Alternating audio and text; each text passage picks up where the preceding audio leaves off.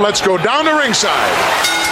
The following podcast is scheduled for one episode and is our vantage point, the Retro Wrestling Podcast. Outside, we couldn't see it from our vantage point.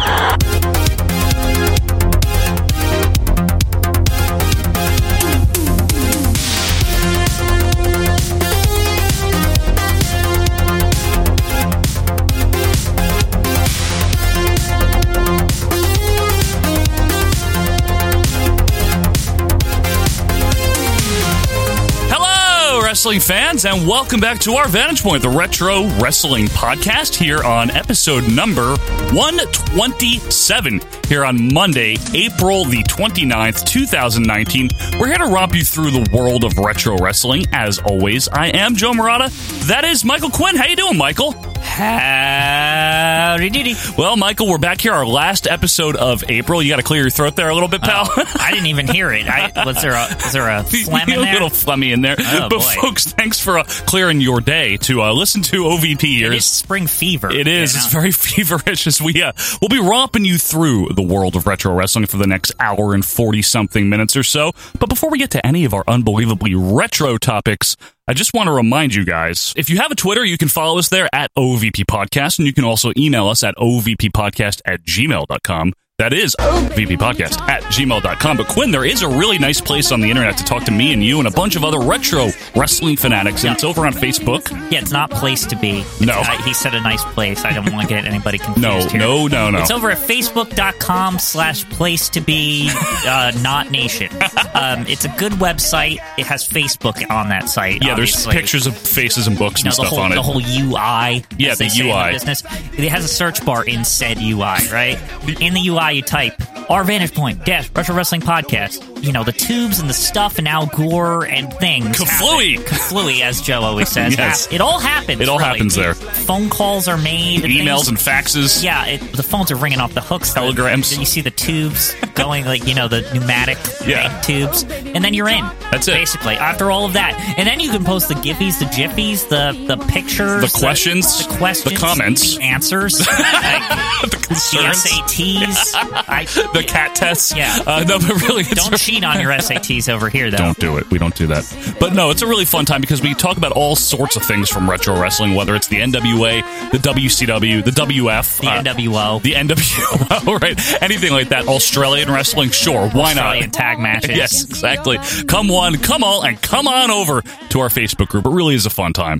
And later on in the show, we'll have some detailed info on our Patreon, but we do have, if you want to donate, this is not a Ponzi scheme over here, but we do have a Patreon at patreon.com/OVP podcast. There's some cool rewards tiers there. Extra content. Yeah, extracurricular activities, if you will.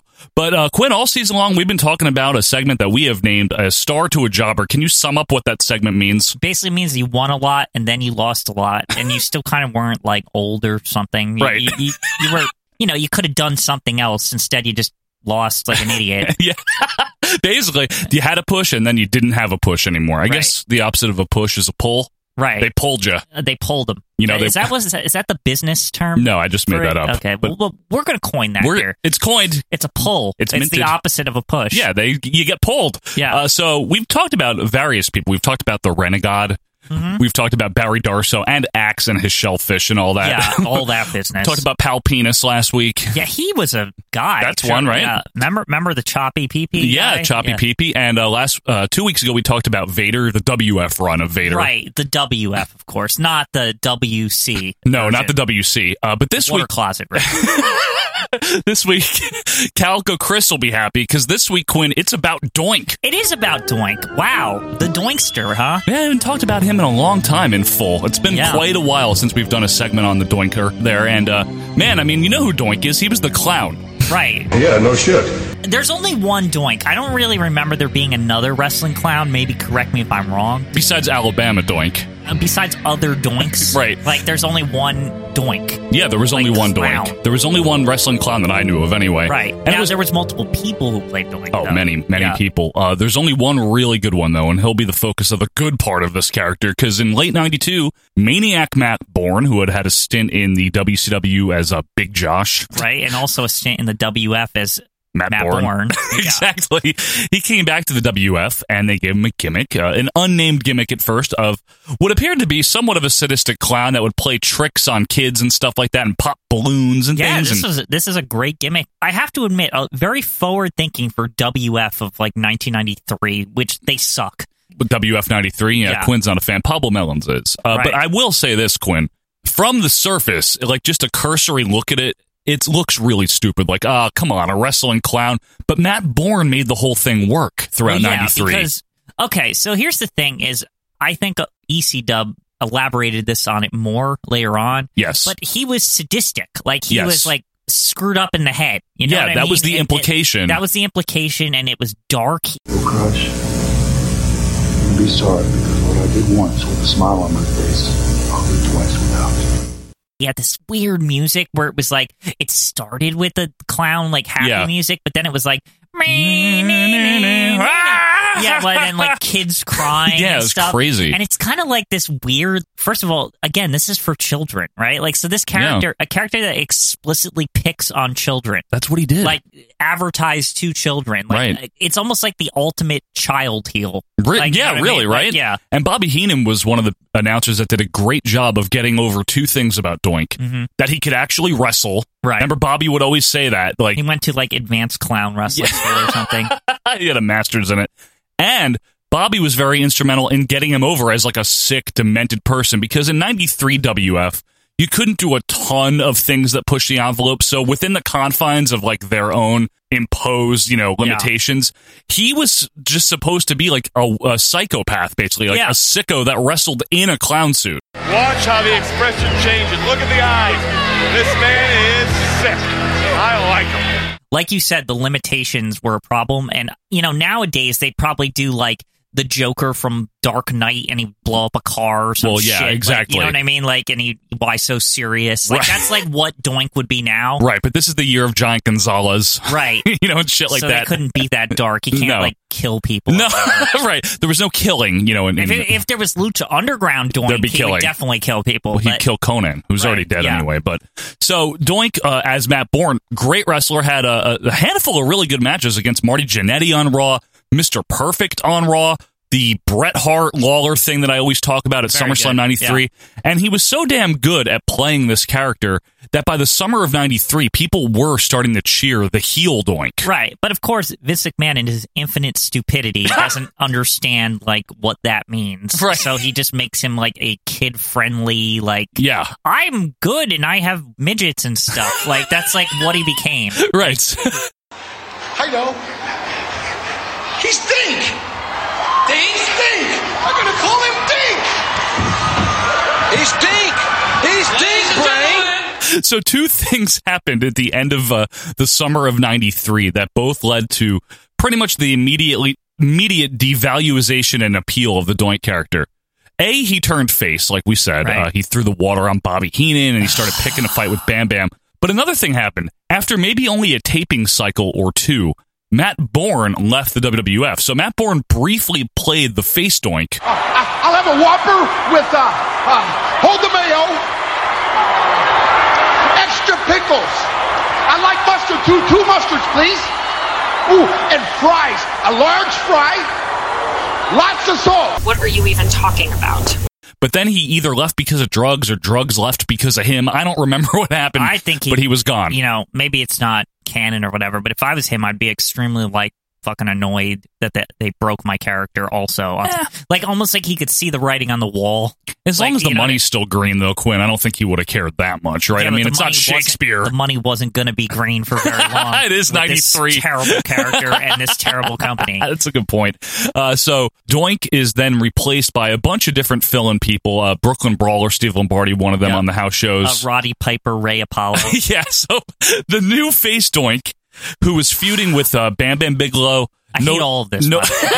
Like, the minute he turns face, he's so insufferable, and he's not good anymore. Well, that's the thing. So Ray Lycamelli, Ray Apollo, sometimes he's known as the fatter Doink. Slightly, He's the face Doink, right? And he takes over in 94. That's right. Right here next week, you're going to see the Doinkster take on that beast from the east, Bam Bam Bigelow. That's not necessary. feuds with Bam Bam. They do the mixed tag at WrestleMania 10. But by this point, that shit sucked, by the way. It's pretty bad. By this point, Dink is with him. Yeah, lots of Dink. Tiger Jackson, of course. Lots of props, the horrible there's uniform. Big mallets, the stupid stripy pants, green jackets. Like, what are we doing? Idiot. No chest hair. Yeah. Another problem, because Matt Bourne always had the chest hair hanging that made out. him seem more sadistic, right? Like, he doesn't even have the wherewithal to, like, cover it up. Yeah, and his makeup's always fucked up. Yeah, in, like, a full body suit. Right. And yet still the hair is, like, coming out.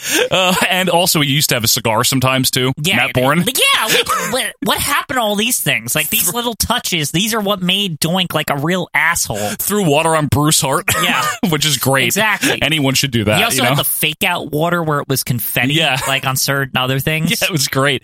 But Ray Lycamelli, while a good wrestler in the ring, he's fine in the ring, he could not play the character in any possible way that it was appealing to anyone. I don't know. I was a kid when I started watching wrestling, and you too. Doink was still around. Yeah, he sucked. He was horrible. Right.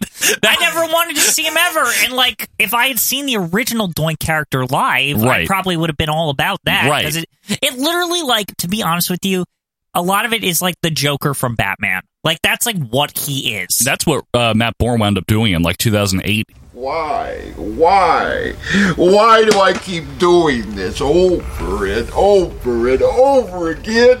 He rebooted the character on the Indies. But not even, like, it could even be the Jack Nicholson version. Like, whatever you want it to be. It's like the WWF was definitely, like, that was the inspiration. It's like how Max Cady was the inspiration for Waylon Mercy. Like, the Jack Nicholson. Scarface was the inspiration for Razor Ramon. Right. Like, Doink was clearly inspired by the Joker. Like, and maybe John Wayne Gacy. Yeah. Remember the serial killer with the clown? The clown serial killer. Yeah. But, like, it was a great idea. Yeah, right. And, like, you make him a face, it's just, well, he's a wrestling clown, cool. And do you think that added to the perception that this is really goofy, cartoony kid gimmick shit of the 90s? Yeah, it made it shitty. Like, it just, nobody wanted to see it. He just became, like, an annoying, like, lower mid-card thing. Yes, that didn't win often. And maybe had problems with King. Well, that's the most infamous feud, obviously, is Doink, Dink, Pink, and Wink against the King, Queasy, Cheesy, Sleazy. That was something I remember when it was, like, happening. Like, I remember when the midgets were coming out week after week. I was just getting into wrestling. One of the first tapes I saw, too. Yeah. That match, like, so bad. I'll admit, as a kid, like, who was just getting into wrestling, and I didn't know shit. While I thought it was stupid, I also was like, well, it's kind of funny or whatever. They're clowns. You know what I mean? Sure, like, yeah, I get it. You know what I mean? Like, yes. you don't know that the problem is I didn't know, like, this was something better. Yeah, it used to be. It came from something much better, right? Right, yeah. So let me ask you some questions, Quinn, as I like to do here. Do you think that if Bourne had stayed, but they still turned the character face, do you think that he had the talent and capability to make it work? Well, see, here's the problem is maybe there wasn't a way to make it work because it's not the age of the anti-hero, so he can't pull that kind of card with the Doinkster. That's the problem. He's reduced to doing silly string and stuff like that. Like exactly. Like being like Nickelodeon character. Like, you know Mark what I mean? Summers. Yeah. Like Double Dare Doink, basically. Paints the mustache on wrong. That kind of shit. Yeah, that whole thing. So you don't think it had anything to do with Bourne leaving? While that didn't help, you think it was more the handicap was the gimmick itself turning face? The gimmick turning face was what broke it. I think you're right. You know what I mean? I agree with you. Like, there was no turning back after that. Like, it was over. So whether it was Bourne, whether it was Lombardi, whether it was Roddy Piper, there was no fixing this. Is that kind of what you're saying? It's not like nowadays. You know what's a good example? Like Elias. Walk with him. But it's like his character doesn't change even when he's heel or face because he's been both now. Yeah, he's been both. True. And like it's still this asshole that plays shitty like guitar music. It's rather competent, and that's about it. You know what I mean? Right. He's not that good. But back in those days, if you were to change heel to face, like you had to completely change. You were kid friendly. Yeah, and that's true. Like the fans loved you for reasons. You had to do a complete 180, basically. Right. So in the limitations of 1993, 1994, whatever, the Doink character was never going to survive a face turn. You're right. Like, in fact, that should be the writing on the wall that it's over. That's why I wonder, personally, if Matt Bourne was like, oh, they're turning him face, well, what the fuck's the point of this anymore? Like, maybe I'll go do this in ECW or something. Yeah, like, which you know what I mean? Born Again was a great gimmick. Do you think if there were ever a time for Doink to resurface and it would have worked, it would have been in 1998 during the Attitude Era? Oh, yeah. That would have worked. I always wonder, like, why that just wasn't... Like, that seemed like right up Vince Russo's alley. Yeah. Like, you know what I mean? Right. Especially with all the garbage that he was putting out. Like, Doink seemed to fit right into that. He would have fit right in. I can imagine him as like a henchman for McMahon even. Yeah. This is Matt Bourne playing him, of course. That's the only way it would work. I know this will sound really weird, but I could see him as something in the corporate ministry, or the Ministry of Darkness, rather. Just because, remember, probably. Like, what if they reshaped right? the paint and he looked more like It? And changed the hair color maybe, too. Yeah, to red. That's what I mean. Like, I'm just saying, like, that he would have fit in. See, I think, Viscera, that wasn't stupid, right? I mean, Midian, of course Doink would have fit in. Yeah, but an evil clown is even better.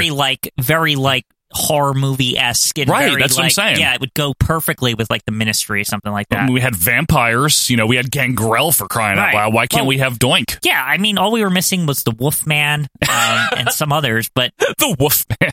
I don't know why didn't they have that? A Wolfman? Well, Remember they did in the 60s. Who? Yeah, oh, right, who? The Beast? Yes, the Beast, but I'm surprised the Ministry didn't have, like, Frankenstein and the Wolfman and the Mummy. Well, they didn't have the Yeti. That's true. The Oddities had Frankenstein. His name was Paulo Silva. Right, that's true. Well, they should have converted Paulo into Frankenstein. He can't do anything anyway. Just put Frankenstein paint on him and put him in the Ministry. Now, he's the guy, Quinn, that you always said was walking down the street in swishy pants. They said, hey, do you want to be a wrestler? Yeah, also they probably were like, wow, he's tall. You know what I mean? Like, and they just never got him equipment either. And he's like, okay. Yeah, okay. Back to the Doinkster, yeah. Yeah, so, I mean, Doink was gone by 95 and then only part-time. I remember he's at, like, the 97 Slammies and Steve Austin beats him up and everyone's happy about it. It's real. That happens. Stone Cold Steve Austin! Stone Cold Steve Austin! It's hammering the clown! He's not the only one! Look at, they're killing the clown! The clown is down! I remember him being a big part of 95 for, like, the early parts he's of it. there on all the syndicated stuff. I remember, because that's when I was 100% all in, because 94 I was, like, watching some tapes that a friend got me in, like, September to December. Yeah, it's around when I started watching, September, August. But it was only tapes I was seeing. My friend didn't show me live because, obviously, like, we'd have to be over at the same exact time at, when that shit was on. It's complicated back then. Right. And so, he was showing me tapes, and I saw Doink and stuff on there. But then, like, 95, he was on Superstars, like, a lot. Action Zone. He was on Action Zone with Doc. Glass Table. Well, we got the Doinkster. Right, exactly. That whole thing. Yeah, Doink's here. Yeah. Yeah, he's got the green hair, the funny-looking ring attire. But underneath all of that, this guy is a skilled WWF professional. He would only resurface occasionally in the 2000s, always as like, look who's back. Doink is back. And it would always be some wrestler was using him as a disguise, like Chris Jericho or something. That did happen. Yeah. Yeah, and then the real Doink, I think Bourne played him at one point. Bourne did come back and play him. Yeah, in WF? I think in the 2007 in December, they had that 15-year Raw Battle Royal. Wait a second. Like they got IRS Bourne and DB. to come back. Yeah, I think Bourne played him in that one. Yeah. Coming down the aisle, Doink the Clown. Everybody loves clowns, JR. I thought you hated me. I'm pretty sure it was Matt Bourne. This is kind of live and in living color here, but yes, is Jim Carrey's here. Is Matt Bourne alive? Unfortunately, no. Okay. Ray Lycamelli, I know, played him at WrestleMania 17. But that's at Ray Apollo, you mean? Yeah, Roddy Piper. Yeah. But at remember that Raw? It was like the 15-year anniversary, but it was like a month early. They did a Legends Battle Royal, basically, that DiBiase and IRS were the last two in. Huh. I think that's Matt Bourne that plays Doink. I'll check it out. Is that his last WF appearance? I would think so, because I know the Brawler mainly played him afterwards. Anytime you see Doink in like the 2010s, it's Brawler. So this whole downfall, it's funny we're talking about this downfall. This is the only downfall where I can actually ask the question. I was like, the name of the segment is From a Star to a Jobber, but okay. Do you think Doink should be like a Hall of Famer? Like, yeah, honestly, the character, yeah. The character? And Matt Bourne playing him, obviously. Right. But yes, absolutely. I think in general Matt Bourne, because he was in the first WrestleMania, but yeah. Like, you know what I mean? Well, that's true. To recap here, just so we're staying on the thread of, what happened in the push, 93, Doink was like a legit upper mid-carder. Oh, yeah. He was like a threat. He was like a good wrestler. He was fighting like Bret Hart. Yeah. Like, perfect, like all the top Jannetty, guys. Crush, all these guys. And then already by 94, he's jobbing to Bam Bam and Luna in a mixed tag. Is there literally any like proper explanation why they would jettison such a good gimmick? Like, is that ever explained? I don't know why they turned it face to begin with. Yeah. I guess because it was getting cheered. I mean, you got to get in Vince's head, which is scary, but it's getting cheered. Might as well turn it face. That's how he used to be. Yeah, but it's such a fatal mistake. It really did kill the character, because with, like, in less than a year's time after the face turn, like, he was trash. Yeah, literally less than a year. Nothing. Yeah, and that Epic King feud, and then his 95, he's on job duty. Yeah. He doesn't win shit in 95. Yeah. So he does become a jobber pretty much. And don't even get me started on the whoopee cushion with the fart sound effect built into it. That was the first thing they did when he was turned face. Yeah, remember? Like, that was like, well, he'll be like Nickelodeon. Like, That's you know, what it farts. Hey, kids, you know what's really funny, right? Farts. Which they are. I mean, I still laugh to this day at my own farts sometimes. Right, who doesn't? But at the same time, it's like, let's not base a fucking wrestling character that was like an evil clown. Right. Like, possibly like hurting people. Yeah, like, doing you know what I mean? nefarious things, Yeah, like, up to no good. Messing with kids. Yeah, he had problems. Let's get a whoopee cushion. That'll fix it. And he might have been David Copperfield. We're not sure. Yeah, remember that whole clone doing thing? Yeah, it's Skinner. Yeah. It was Skinner. Wait, stop. It was Skinner. WrestleMania 9. Don't spoil. It was just. It was just Matt Bourne twice. Oh, it was an illusion. Excuse me. Well, anyway, folks, let us know what you think of Doink and what would have happened as one if he had stayed as Matt Bourne. Could Bourne have made the face gimmick work? I don't know, but I think I agree with Quinn. Turning it face was the bigger problem. And also let us know, do you think there was any sustainability for the evil clown gimmick to continue on if they had never turned it face? I do. I do too. I think they could have gotten more juice out of that, if you will, there, Michael. But folks, when we come back, we are taking another 2 of the worst WrestleManias out of the pool. We're going to see where they flush down the tubes, because it is the royal flush of WrestleManias, and that is coming up right after this.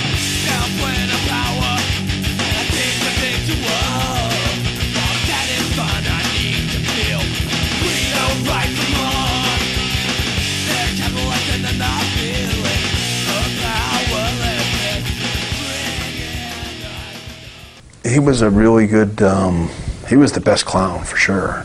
I thought the gimmick was, I thought it was a great gimmick. I loved the clown gimmick. I thought it was, the Doink the Clown was a genius gimmick.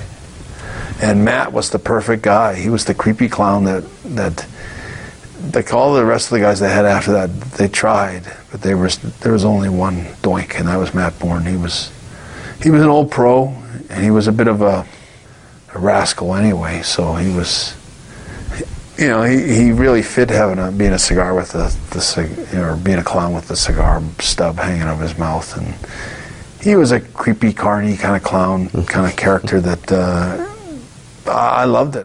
Hi, this is Jameson. Remember me? Yeah, me neither. You're listening to Our Vantage Point Retro Wrestling Podcast. It's the best.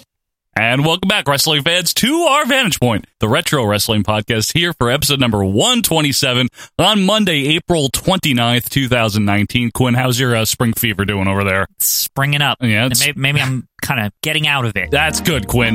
You can spring on over to patreon.com/OVP podcast if you want. We're not Lamont over here doing a Sanford and Son get-rich-quick type of scheme. Who is Lamont? He was the central character besides Brett Fox. Lamont. British Lamont on Steptoe and Son? I'm not sure. But folks, if you want to go to patreon.com/OVP podcast, British Lamont notwithstanding, you can check out our rewards tiers. We have 3 of them, $2, $3, and $5. We'll just highlight the $5 tier right now because it includes everything. It includes not only our raw video of every single episode, and it also includes bi-weekly 1982 watch-alongs with Quinn and I, but every month you get a full-length pay-per-view review. WrestleMania 2 is out right now with special guest Richard Land. Yeah, and Ace Comedy Funny Man as well. Yes. I won't tell you who that is. Yeah, the Ace Comedy is there, though. Don't forget that. And next month, for May, it'll be the big event. Technically not a pay-per-view, but we can't pass this shit up. So that'll be coming up every single month. Quinn and I do a pay-per-view review in order, full-length podcast. And like I said, you can go to patreon.com/OVP podcast. Check out the rewards tiers. No commitment, no CODs either. Just see if it's something you like, and you can just sign up, check it out, and if you hate it, just freaking cancel it. It's fine. We won't be offended. But no contracts here. No contracts. But Quinn, we're doing the Royal Flush this week. Now, remember this? Yeah. Now, if you're new to the show, because I want to make sure the rules are very clear here, we asked you guys at the beginning of the season, before this season even started, for a list of your 10 best and 10 worst WrestleManias. We then took all of the votes that we received, put them into 2 separate pools, the best pool and the worst pool. And each week, we pull out 2 names, we rank the WrestleManias, whether it's best or worst, and we see where they fall. So at the end of this season, we're going to have the definitive OVP scientific, organic, non-GMO list of best WrestleManias and worst WrestleManias. And this week it's the Flush, which is the worst. And I just want to catch you guys up on the current rankings of the Flush as of last week. At number 1, still the worst WrestleMania of all time, according to us, although I don't know if I agree. It's WrestleMania 2. I think it sucks. I know you do. What are you going to do? What are you going to do? Number 2 is WrestleMania 32. That's pretty hideous. Hideous. Number 3, which I think we should have shot to the top, but What? Quinn disagreed, is WrestleMania 15. That whole X-Pac stuff? How can you... Stop it. Number 4, WrestleMania 9. Still and doing fine. To me, that should be much higher. No, it's great. I think the 9 is way too... No. I guess high on this list. Or low, whatever it is. Number 5, WrestleMania 4. It's a piece of crap. It's fun. It's a fun piece of crap. It's a package. It's a package. And number 6, the best of the worst right now is WrestleMania 13. Obviously, mainly because of Brett and Austin. Yeah, that's the primary thing keeping it at the bottom. I think that's going to be like 10 at the end. Well, we'll have to see because we got 2 more coming out now. So without any further ado, why don't we go down to Howard Finkel for the Royal Flush? Ladies and gentlemen, it is now time for the Royal. And now, WrestleMania 11. Bart Gunn meets Tough Man winner and IBA Super Heavyweight Champion Butterbean. The timekeeper, Herb. And check this out, Jerry the King Lawler now. Reality has just set in for Michael Cole here at WrestleMania. The Wild Man, Mark Morrow, ladies and gentlemen. Not sure those outfits are legal either, Jess. Brutus, this is incredible. What a package. Triple H is still the champion. It's the Royal Flush of WrestleManias. Quinn, we have run them down. There's some pretty bad ones in there. Some poor choices of WrestleMania in there. Man, that bathroom is really loud this week. It's overflowing. So, folks, as we mentioned, we're going to pull 2 more WrestleManias out of the septic tank here, and we're going to see where they rank. So, without any further ado, the time for talking is through. Is it time for turkey yet, Quinn? Yeah, it's always time for turkey when you're doing this crap. All right, let's all find out now who drew number 7.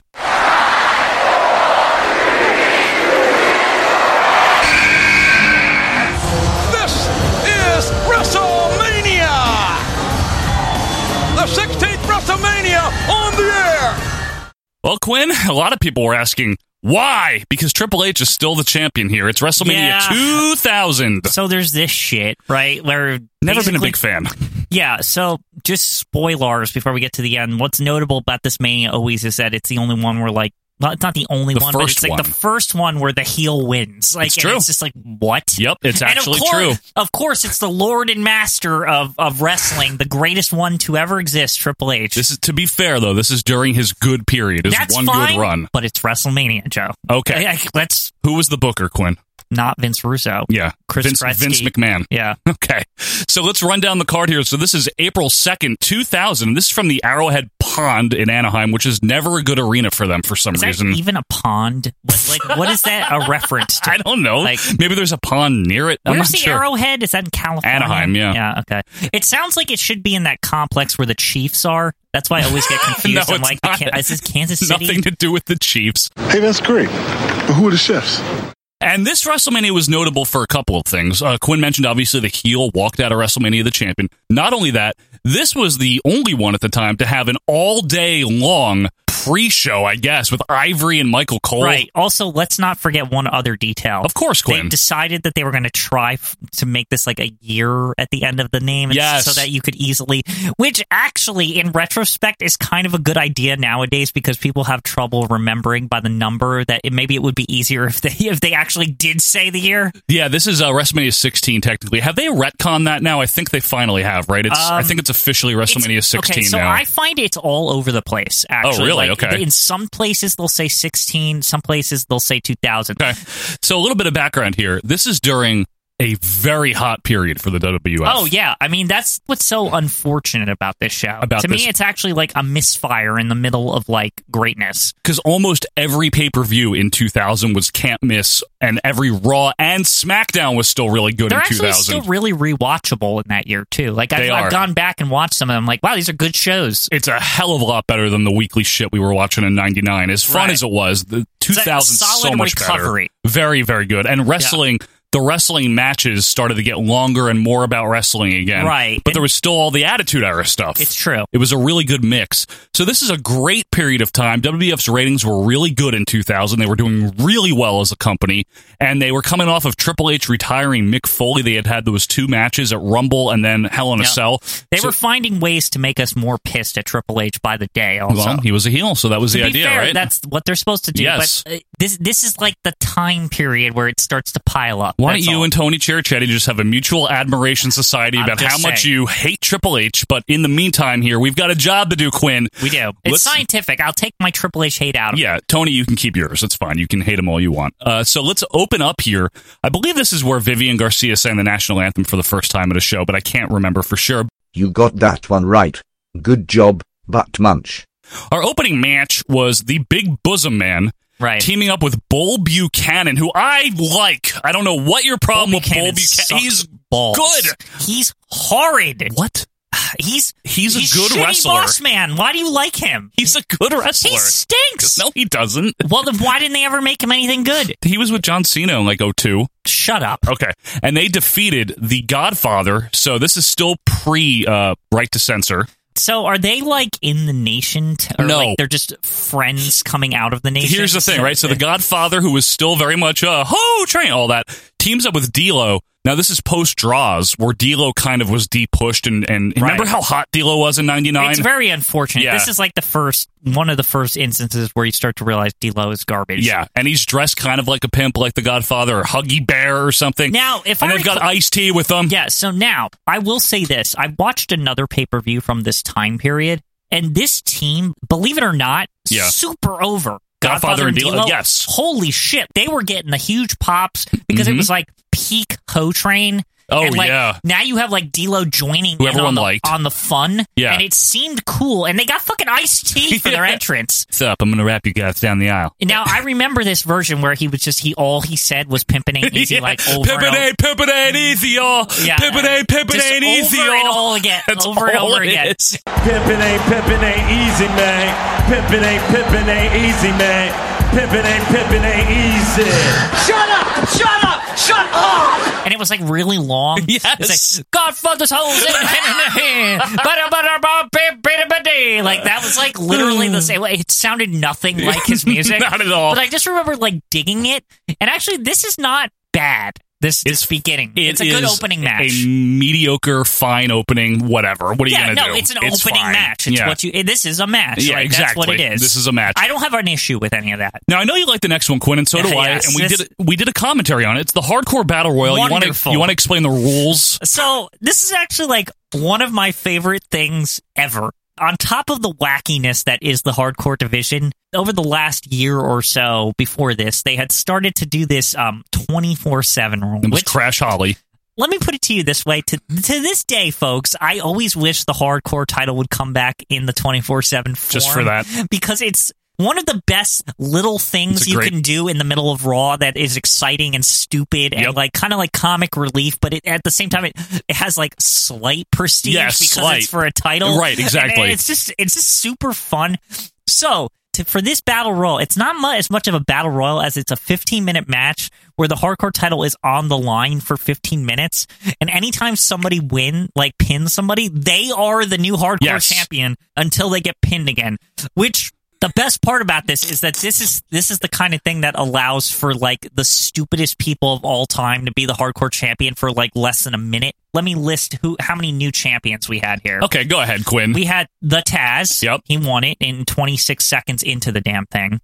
A minute in, Viscera gains the title. Okay, good. Viscera loses the title to Funaki. about 6 minutes later. And then all of a sudden, Rodney wins the title. Rodney, yes. Rodney. No, nobody even gave a shit about Rodney. He wins it about a minute later. Then Thrasher, Moopy, or whatever is Muggsy. Like, Muggsy wins the title somehow with a clothesline. That's about 45 seconds later. Then Pete Gas beats Thrasher. He beats Muggsy for the title. Right. Like a minute after that. Then Taz regains the title. Two-time champion within, what is this, 10 minutes? Yes. Two-time champion within 10 minutes. He loses it back to the Crashster, who was the champion going into Correct, it. yep. And Crash holds it for about 40 seconds when Hardcore Holly hits him with King's Candy Dish. Your candy dish! Yeah, which is one of my favorite endings, by the way, because King is cracking up. About the candy dish. And JR is even laughing. Oh, no, Quinn. You got your candy dish. JR, that was your candy jar he hit him with. What? It's gone.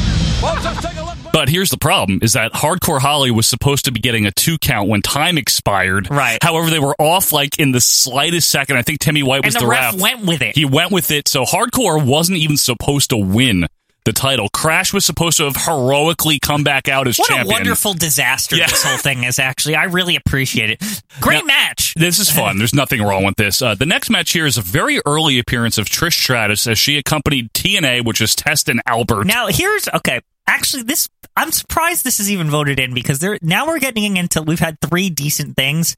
This is where another one of my favorite things of all time happens. Who did TNA defeat, Quinn? So TNA defeats Head Cheese, right? However, the match starts like Al Snow has been like becoming big friends with Steve Blackman, who's the most boring man in the world, That's or whatever. His gimmick, yeah. So at the beginning of the match, Al Snow employs the help of Chester McCheeserton, oh, good Lord, which is a midget dressed up like a piece of cheese that has the ass cheeks cut out of the cheese costume so he can make fart noises with his butt. Quinn likes this. This is amazing. It's not. And this is one of my favorite parts of this entire show.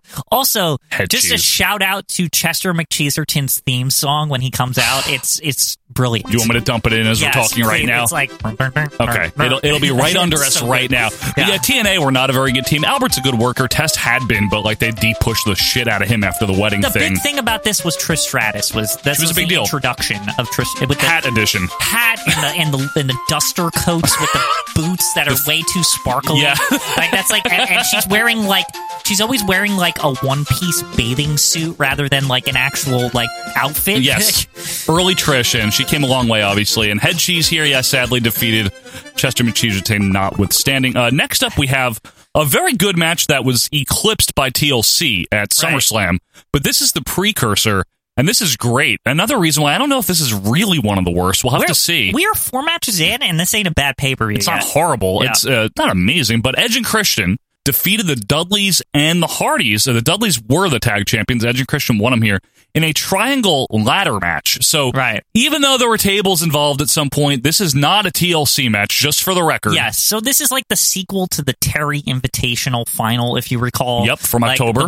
The match that started it all. Nobody seems to remember that it was a Terry tournament. Yep, but like in it was. October of 99. The finals was the Hardys versus Edge and Christian. Winner got Terry's like money in a bag or something. That's real. But it was a really good match. It was a really good match, and this was the impetus, I guess, for that great series of matches and feuds that these guys would have, among others, during 2000, and obviously culminating at WrestleMania 17, which was like the farewell to the whole thing. This is excellent. I have It no really problem with was this, really but good. The next match, on the other hand, this is where things start to go sour here. Now, this is our only singles match of the entire show, and it is... That is true. Wow. Yeah. Terry Runnels, who's not a wrestler really, with the fabulous Moolah, defeating the Cat, Stacey Carter, with Mae Young.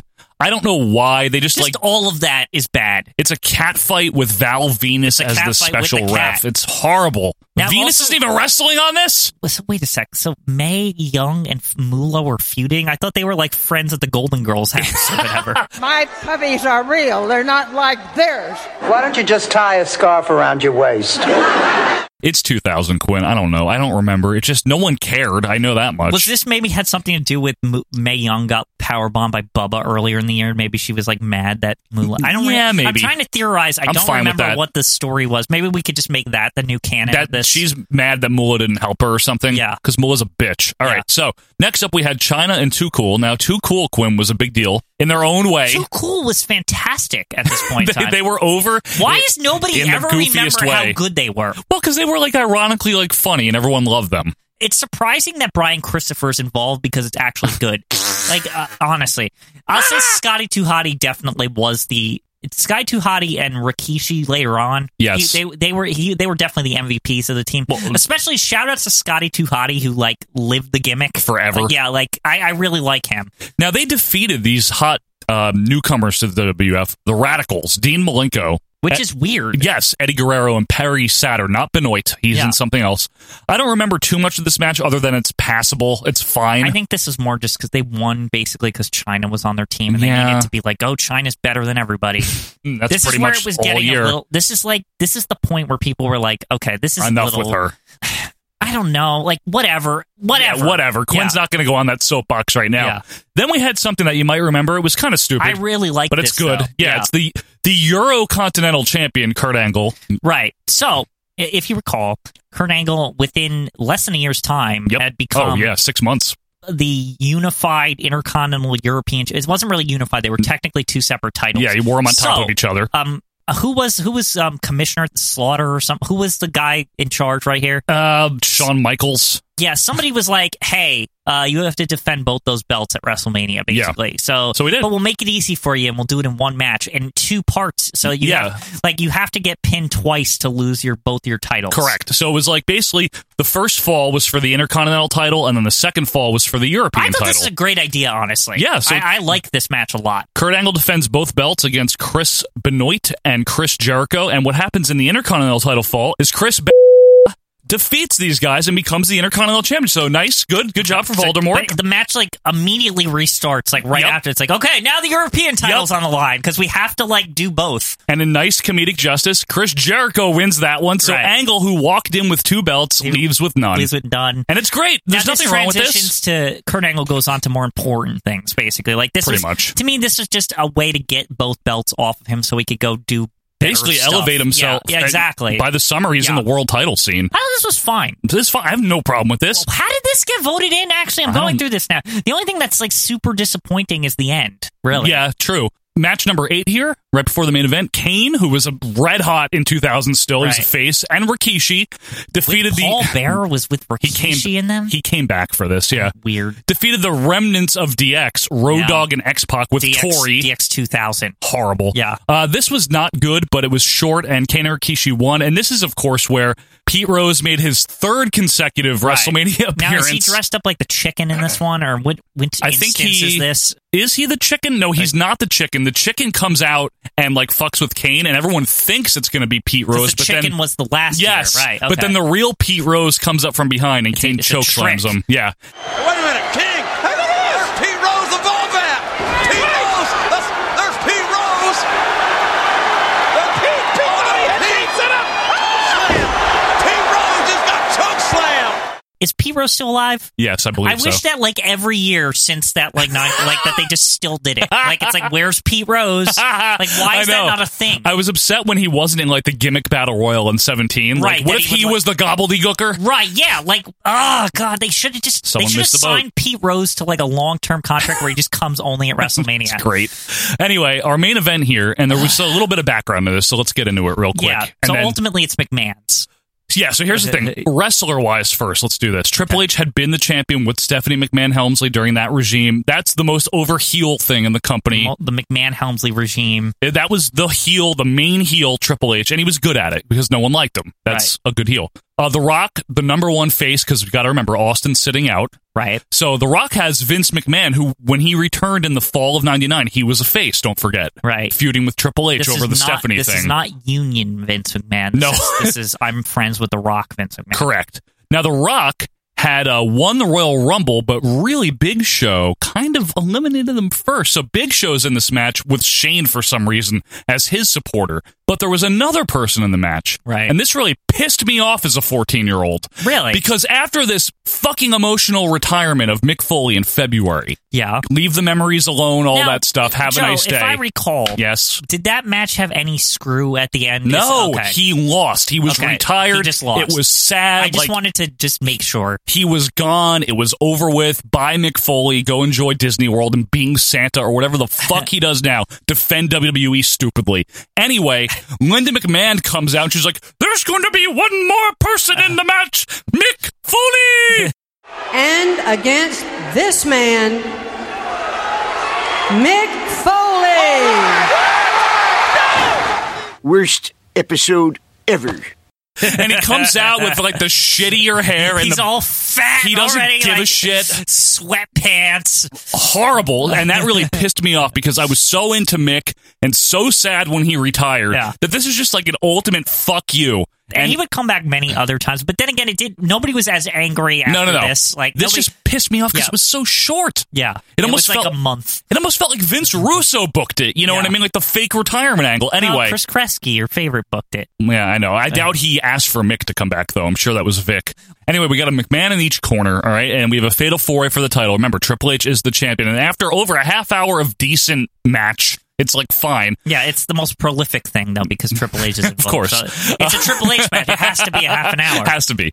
He's making up for that Warrior match at 12, I guess. And anyway, Vince McMahon turns heel, aligns himself with his daughter and Triple H walks out of the champion, leading Jim Ross to be very upset. And many fans... Yeah, why? Triple H is still the champion! Why? That's WrestleMania 2000. So... Just running down the card. It's not bad, it's not other that than bad. The main event. The main event's ass, and there's a couple of filler matches. But ending sucks. The ending sucks. But that's WrestleMania 2000. Out of all the pay-per-views in 2000, that's one of the worst ones. I will say that. That being said, it wasn't that bad either. Honestly, no. Now we went down the card. It's got a few really good things on it. But Quinn, why don't we see what's next here as we find out who drew number 8?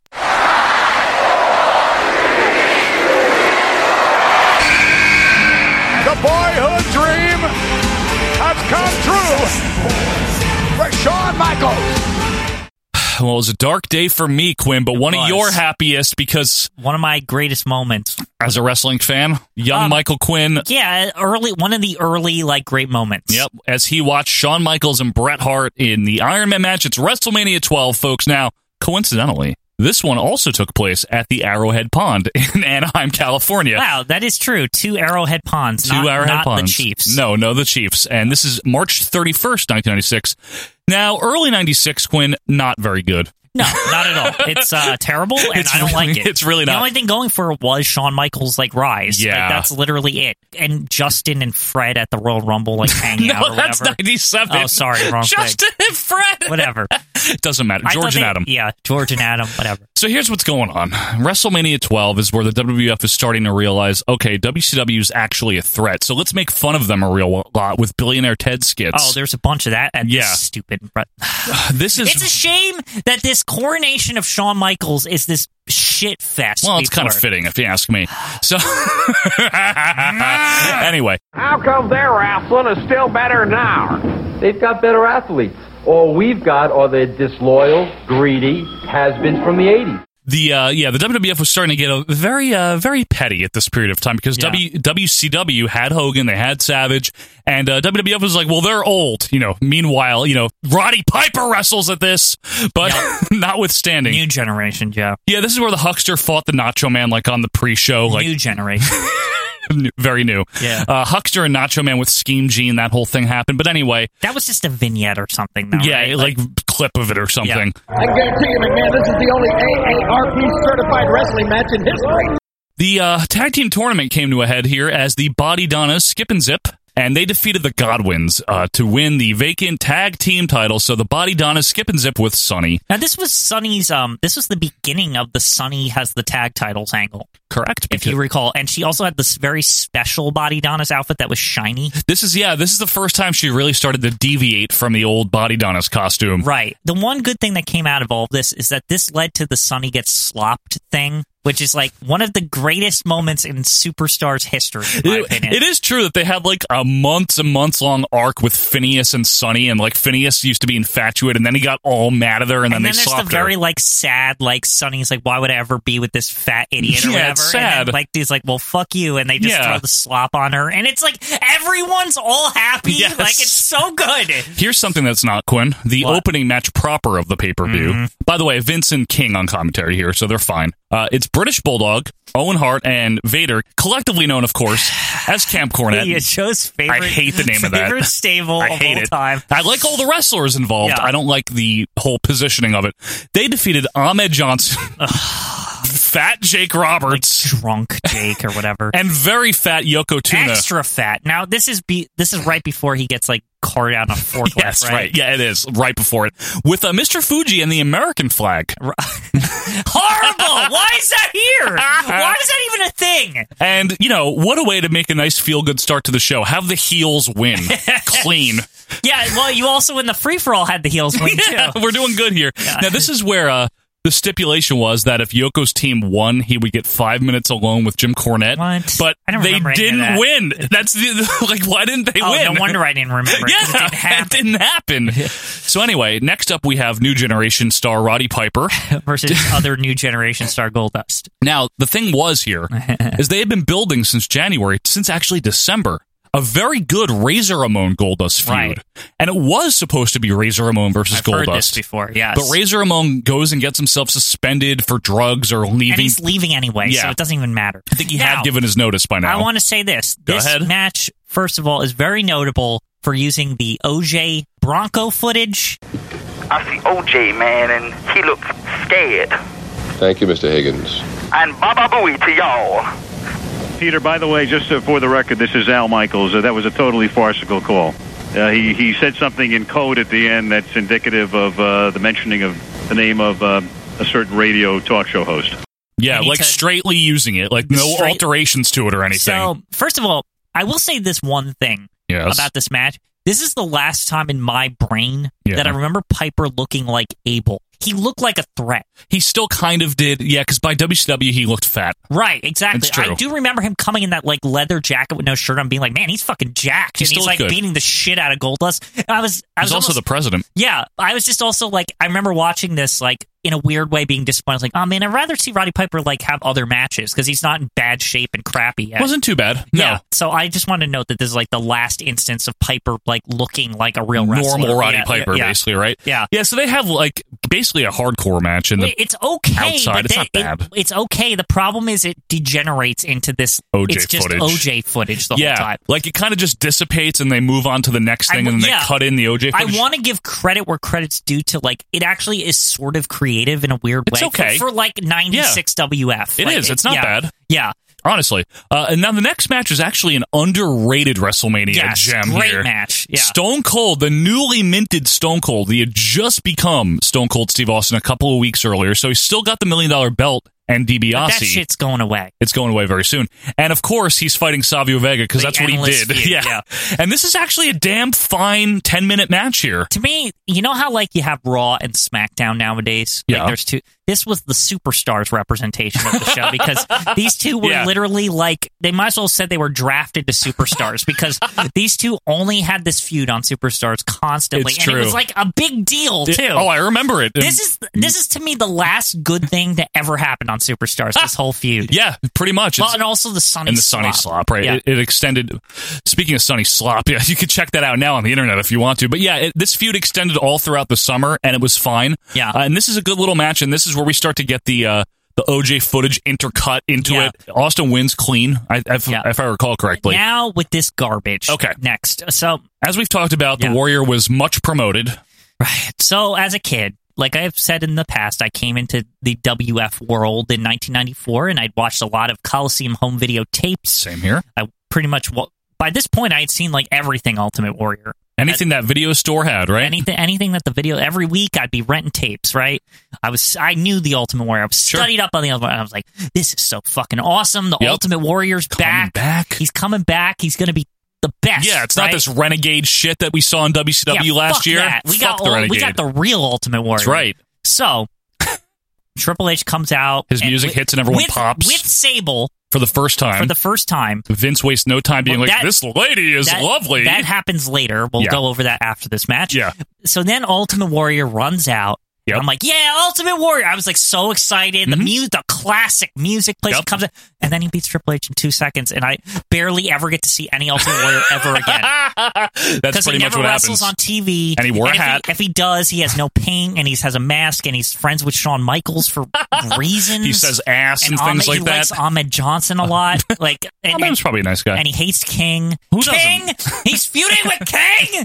What the hell?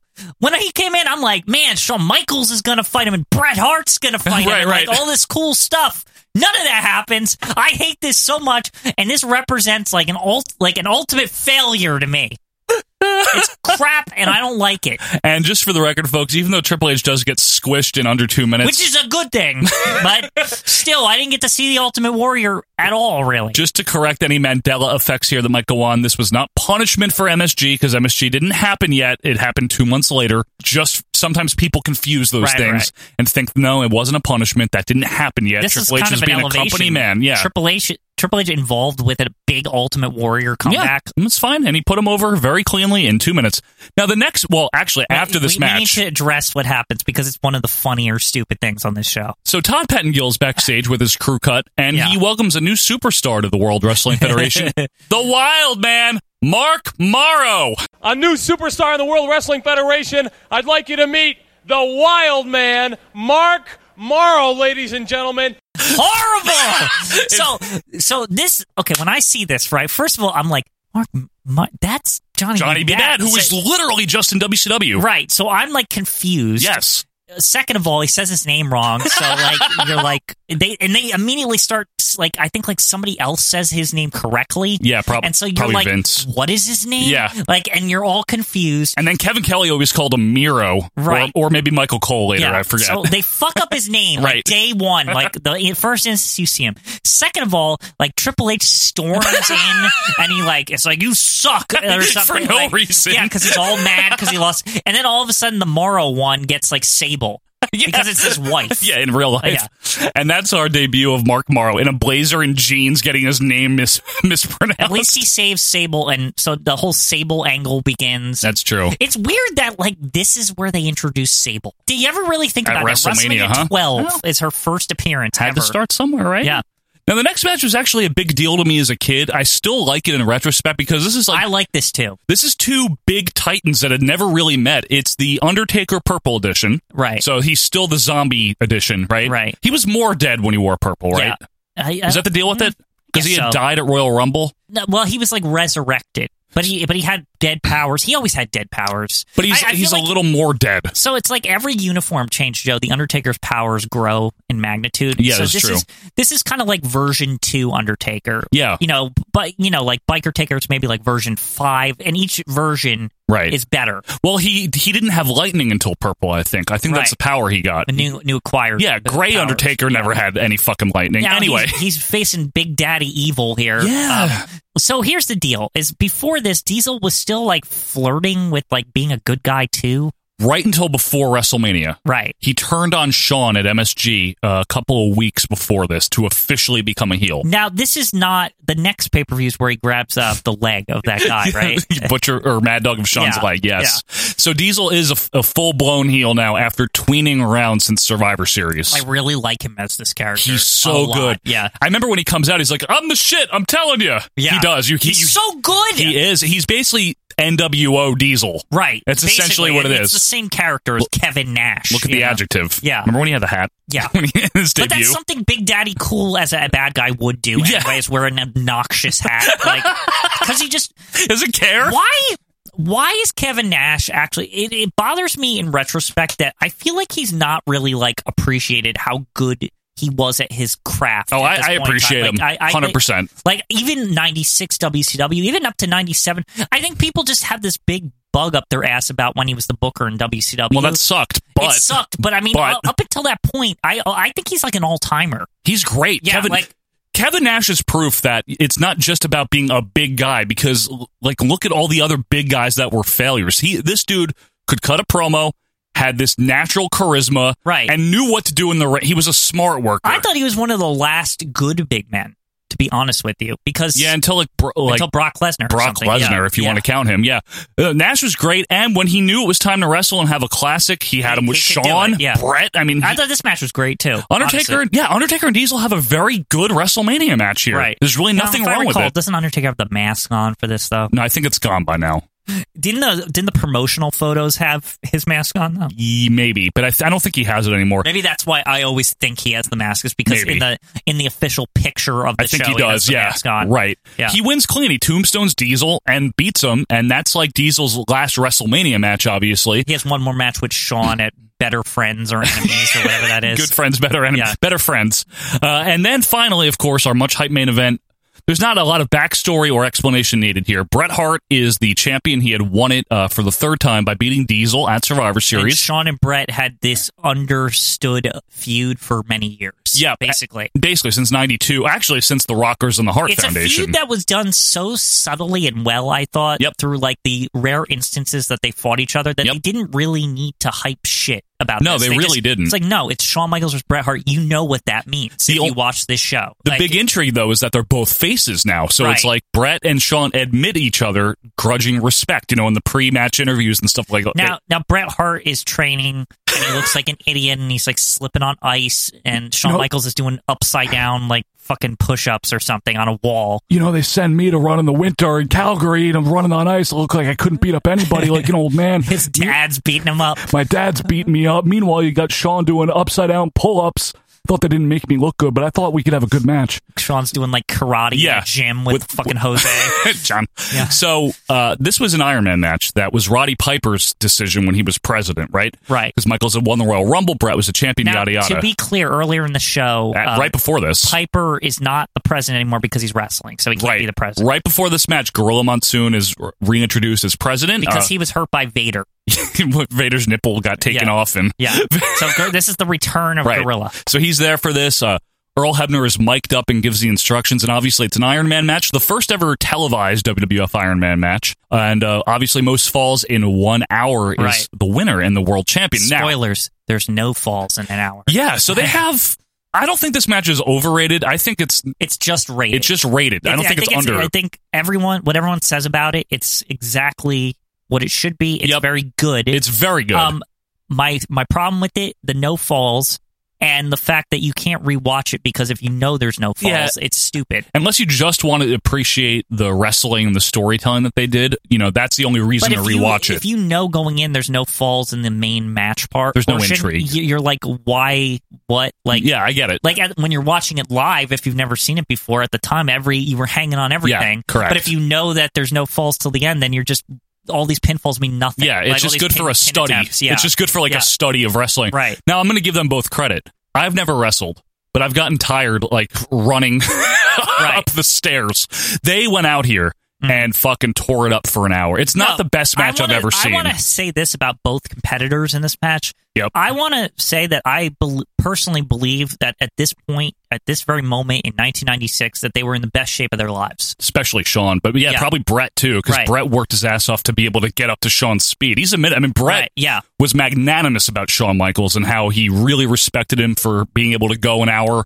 And he was surprised that he was able to keep up with Shawn. Personally, I felt like Shawn only had about 2 years left where he was in this kind of shape. Well, yeah, pretty much by 98. He had hit his prime, and now he was getting to the point where he was hitting the peak of his like endurance and athletic ability. Absolutely. Right? Like, which is it's normal for a human being. Yeah, and he was 30 years old. Yeah, exactly. So this is a great showing from both guys. It really is a great match. And to any King detractors, just listen to some of the commentary. King's good here. He's good. He's not always good, but he's good here. And Vince is good too because they know they have to sell it as a wrestling match. Right. It's an hour. They have to get into it, and they do. It was the Hitman strategy to wrestle.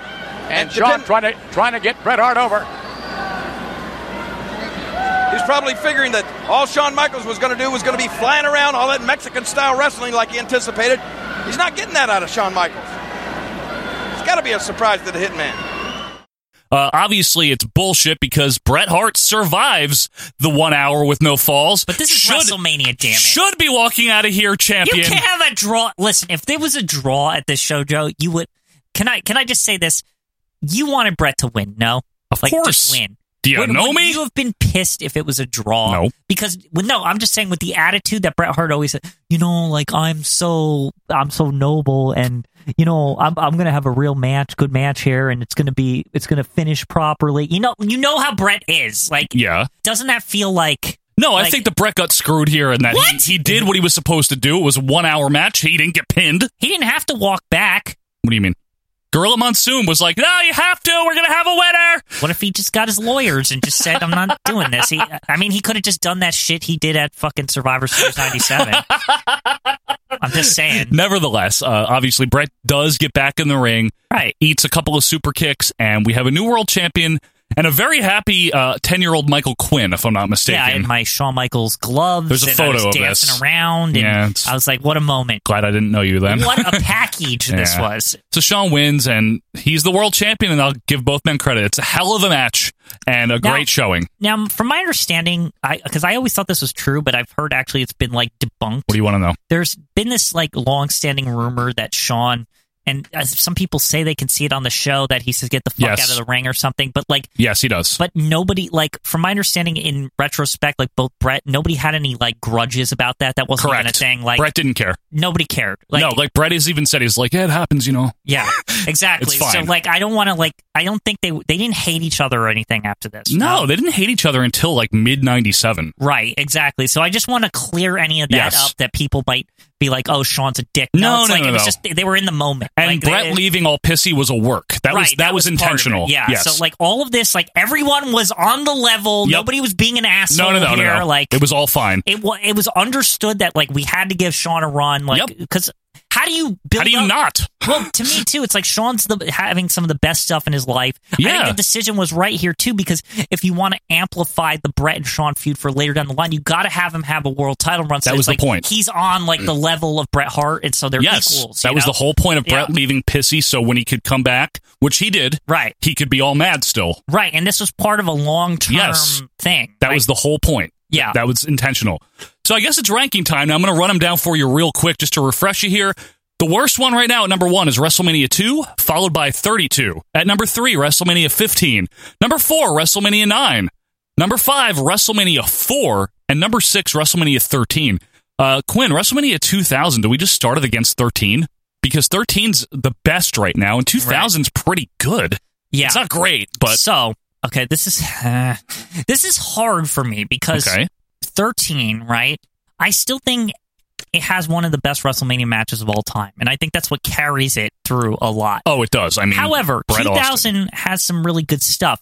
Albeit, though, these WrestleMania 2000 matches, these are mostly like fun things. The hardcore. Yeah. The Eurocontinental is good, but it's not a classic. It's fun. The Triangle Ladder is good, but again, would be eclipsed by TLC. Right. The thing is, though, as a complete package... I think 2000s is better. It's better, but would you rather rewatch 13 or 2000?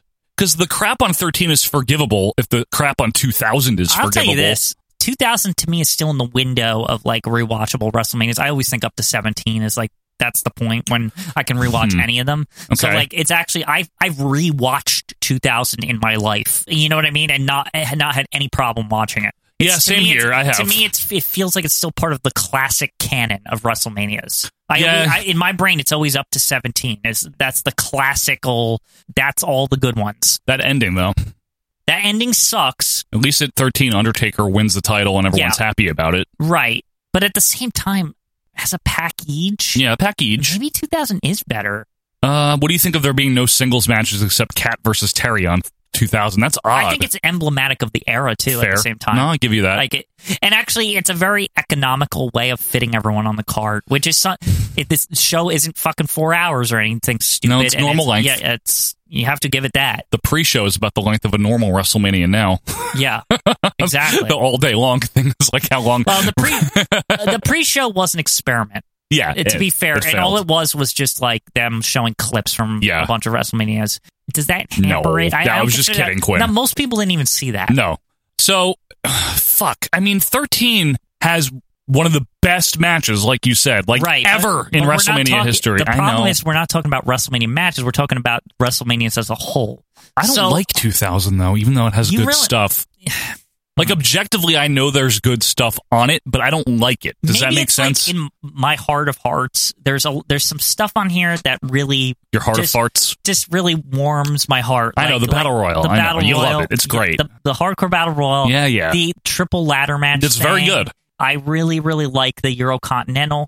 And, yeah, it's good too. I know, you're naming good things. Like, those are things that I really enjoy on this show. Plus, obviously, the Chester McCheeserton. Stop. You know how I like goofy things in my wrestling sometimes. And like, to me, that's like an all-time stupid, funny thing. It goes along with midgets living under the ring and things like that. And I love it. And to be fair, 2000's main event, the ending notwithstanding, it's still a good match. Yeah. The main event is fine. It's okay. It's not bad.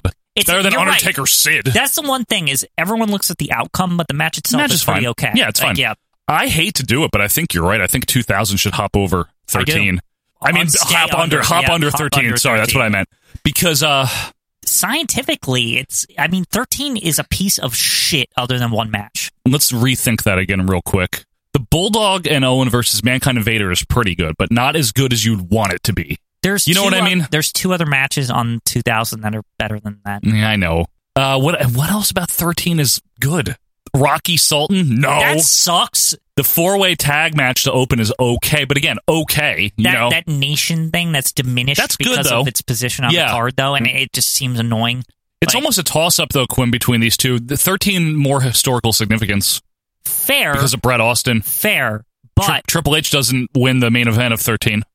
But I can't... Honestly, 13 is one of those shows that I would fast-forward through all of it other than Austin and Bret Hart. Fair, but I probably wouldn't even want to turn 2000 on. That's me, though. That's me. Well, personally, I probably watch more than my fair share of the Chester McCheeserton and Hardcore Battle Royal instances. Yeah, I understand. Because I think they're hilarious. Can this go either way? Like, can we do Champion's Advantage to 13, or do we have to give 2000 the nod here? 2000 deserves the nod. I didn't think I would elevate 13, or I didn't think anything would hop 13, but 2000 throughout the final analysis, it's more of it's just better. It is. You're right. Okay. It's like a better show. Within the context of the year 2000, it's disappointing and it's not one of their better pay-per-views, but in the context of WrestleMania 13 and 4 and shit, it's better than them. Okay, fine. So WrestleMania 2000 now takes the top spot, which is the bottom spot, number 7. Right. But now we got to do WrestleMania 12, which another one, like, why did this make it, you think? Just because nothing on it mattered except Brett and Shawn? Like, why did 12 make it? We went through that card just now, Joe. Yeah. Everything... It's not that bad. It's not great. Joe, the pre-show match sucks. The first match sucks. The Roddy Piper thing It's not good. It's not good. It's not bad. It's serviceable. It's weird, and it's got that crap. This Stone Cold Savio Vega, it's not even the best of that feud. And that's true. I mean, if the that's... Ultimate Warrior thing, fuck that. And it's got these 2 last matches that are, Undertaker Diesel's good. Yeah, but when we just talked about rewatchability, the Shawn and Brett is the ultimate unwatchable in rewatchable form. But okay, yes, but it's the to me, it's the ultimate example of that. Like, you can never watch this show again. But objectively, it's a great wrestling match. Great. And a great main event. No, and that's why I don't think it's like worst material. But it's these other manias might be able to beat it. Well, what could beat it? Let's do that. 13 will beat it. Really? 2000 will beat it. Really? 13 will beat it. You think so? Seriously? Yeah, I think those 2 13 and 2000 are better. Why is 13 better? I want to hear this. This is interesting. 13, that match on there so blows out of the water any matches that are even the Iron Man match. It does. It does. Every single match at 12 that you toss against 13, that one match will trump all of them. You really think so? Yeah, I really think so. You think 12 is worse than 13? 12 is worse than 13, but yes. Is 12 worse than 4? Maybe. You think 12 could be worse than 4? Why is that? I'm not disagreeing with you. Here's the thing is, we tend to mention this, but we haven't mentioned all day in the rankings, is commentary. 4 that's its saving grace, man. It's such a fun listen. It is. And every match is short. Not to mention, I will say there is an emotional attachment to Randy Savage winning at the end. That's true. You got that. Got new tag team champions. The Demolition match is, it is what it is. But it's definitely like properly needed to be there. I would rather watch 4 than I would 12. Yeah. I don't think 12's that good. And rewatchability, I think rewatchability is 12's biggest troublesome area. Okay. And I would watch 4 before I'd watch 12. What about 9 versus 12, Quinn? Now, I can't. Why? Oh, come on. You just don't like 93. No, 9. Don't be a hoser. Why? What's wrong with 9? It's just... Brett and Sean both have good matches on it. Well, okay. If we're looking at it scientifically, here's the thing. Commentary's fun. 9 is the beginning of the decline. 12 is smack dab in the middle of it. 12 stinks. Yeah. If you really think about it, the more we're talking about it now, I mean... Well, wait, here's the thing, is that maybe 12 actually would go up now, because 12 will go to 4. Maybe I think 12 is worse than 9 possibly. I think so, Quinn. Yeah. Because 9 is at least as a complete package, 9 is consistent. Nothing's really that great. 12 is blah, blah, blah. Oh, the Ultimate Warrior, OJ footage, Brett and Sean. Well, the good Undertaker Diesel. Undertaker Diesel. But it's not a good package. Yeah. The way 9 is at least like a consistent, unique it's package. It's consistently declining. I'll give it that. But 96 is just poop. It's a poop hole during this period of time. Yeah. I mean, we're in the heart of the worst of what 9 kicked off. Right. Like, you know what I mean? Like, we're really in the shits. Now, can we be assholes? Are we assholes here? Are we DB assholes if we put WrestleMania 9 as better than 12, even though 12 has the Iron Man match? It does have one really damn good match that 9 does not even come close Undertaker. to. And Savio As we've Austin. said with 9, there's no match that stands out at all. Shrinkers and Steiners. You always bring that up. It's good. Nobody gives a fuck about that. Yeah, I know. It's good, though. That's a Pablo Mellon special. That is something like that. Like, Brett Yoko's good. Don't ever tell me it's not. Yeah. But it ends with Yellow Belly and like fucking like Hulk Hogan is with this boat eye wins. Like, you know what I mean? Like, it sucks. Yeah. But the package. The package as a whole, the of 9 is good. Oh, God, this one's tough. Actually, I might not be able to say 12 is technically better. It's not better, exactly. No. I mean that it's like right. You know how I'm looking at this. It's like I can't say that 9's better than 12, but I also can't say that 12 is better than 9. If that makes any sense. Well, then like, Champion's Advantage. They're 9 horrible, both of them. Champion's Advantage 9 should be able to get the nod then, right? I don't know. Or because it's a draw, then 9 stays where it is and 12 goes right below it, which is better than it. Does it matter if 12 is slightly better than 9? Is that going to like break your heart? Like, matters to me a lot. I feel like we should just stop it there because I don't think 12 is worse than 15. It's not. 15 is ass wipe. Right. All right. But I don't think, like, even if it... I think you could go either way with this 9 and 12 thing. You can go your own way. Like, I think maybe you should put like an asterisk. No, next with to 12. Let's just for fun. No. Just for the history's sakes. Just put like WrestleMania 12 asterisk. It's worse than 9. No, it's worse. 9 is fun. 9 is a fun show with a fun atmosphere. It's not at the Arrowhead Pond. Asterisk next to 9 too, so that it's known that it's like they're equally. It's interchangeable. No, I want to make 9 better than 12 because 9's a fun show from start to finish. It's really fun and goofy. Iron Man match, you've just said. Yeah, but you just said you would never rewatch it. I never rewatched 9 either. It Why not? Stinks. You're missing out. It's horrible. No, it's not. Yeah, belly. Don't bring that up. Bob Backlund, Heine dancing around, fucking the Poconos. No. Just no. Togas. OJ footage. Roddy Piper wrestling. The Huckster. This is why I want to put asterisks on both of them and just say, like, at this point, it can go either way. Yeah, all right. It's not like one... Let's just keep the numbers, just for the sake. But it's understood that they're interchangeable. How about that? All right, so we'll put the 9 better then, you're saying. Okay, good. So they're interchangeable, so 9 can go... I don't care, yeah. All right. It doesn't matter to me. All right, perfect. So WrestleMania 9 moves down a slot perfectly. Okay, so I think we're settled here. Completely interchangeable. Yeah, totally. I like this asterisk. Yeah, let's go with that. Okay, anyway, folks, our updated rankings now for this week. Make sure you note that asterisk. Yeah, I'll note the asterisk. Our updated rankings now for the Royal Flush of the WrestleManias. Number 1 is still WrestleMania 2, followed by WrestleMania 32. At number 3, WrestleMania 15. Number 4 with an asterisk is WrestleMania 12. Right. Number 5 with an asterisk is WrestleMania 9. Number 6, WrestleMania 4. 7, WrestleMania 13. And number 8 is WrestleMania 2000. That is the worst WrestleManias as of this week. Be sure to let us know yours on Twitter at OVP Podcast. Email us or join the group of Quinn. When we come back, we're going to see the Prime, baby! It's the Prime, baby! That's coming up right after this.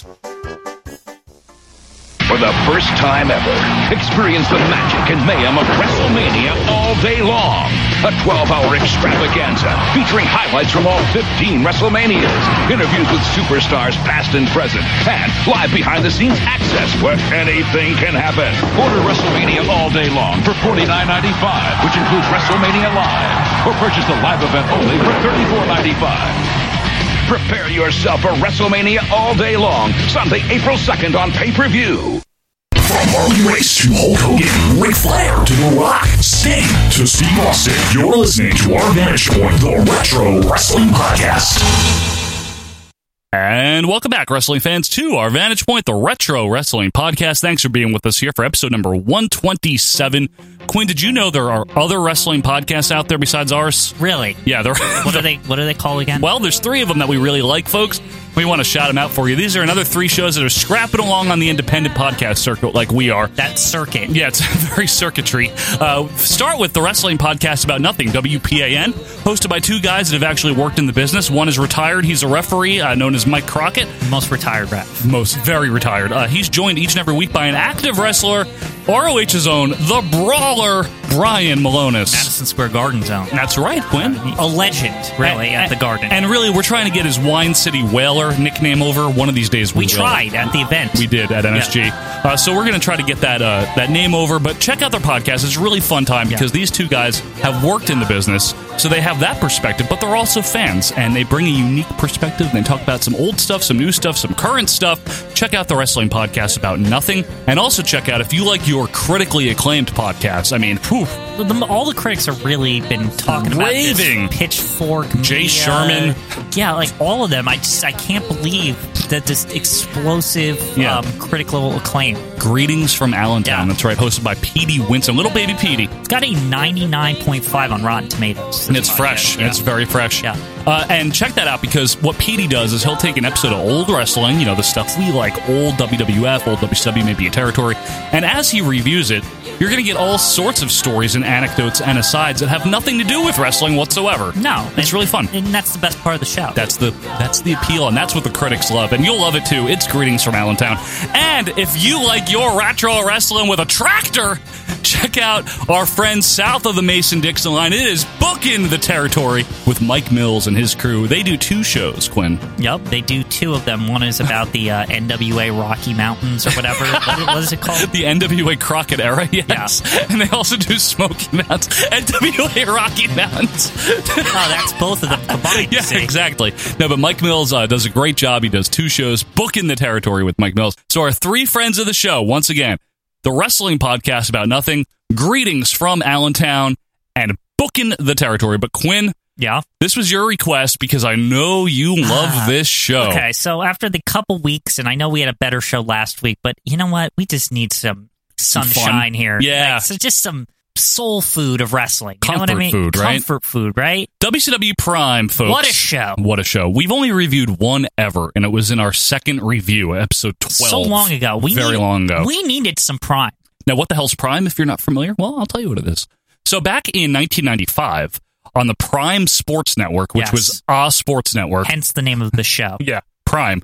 They started the show, WCW did, where they basically took matches that were filmed at their usual pro and worldwide tapings. The spinny ring, all that shit. The spinny ring, Universal Studios, all that shit, right? And they had Dusty Rhodes and Chris Cruz. Or Christopher Cruz. Yep. And sometimes he's called here. You can talk to him in our Facebook group. He's on it. They had them host it and do the commentary. The show is so fun because you put it once, Quinn, that it's like they came to work at like 7 a.m. sipping coffee and just had fun doing this. Yeah, there's a lot of not editing the commentary here. Right. It's very just whatever the hell's on their minds. Casual, a little talk about what's going on in WCW, but only because it's probably mandated from Eric Bischoff or something. But other than that, it's mostly them just fucking around. It's great. I was saying to Joe during the break here, I was like, this is like if you and me had hosted a WF thing. You know what I mean? It is. This is what this show is. And it's also it's a sprinkle in some if Lord and Mooney got to do their Coliseum gimmicks in between all of this shit. Yeah. Yeah, it's just everything that I love about mid-90s wrestling, all wrapped up in one. It's the least serious show that WCW did. Right. Because Saturday Night was treated very properly during this period of time. Nitro obviously was the greatest night in the history of our sport all the time. Night, yeah. Pro was still treated like a regular Cindy and Worldwide.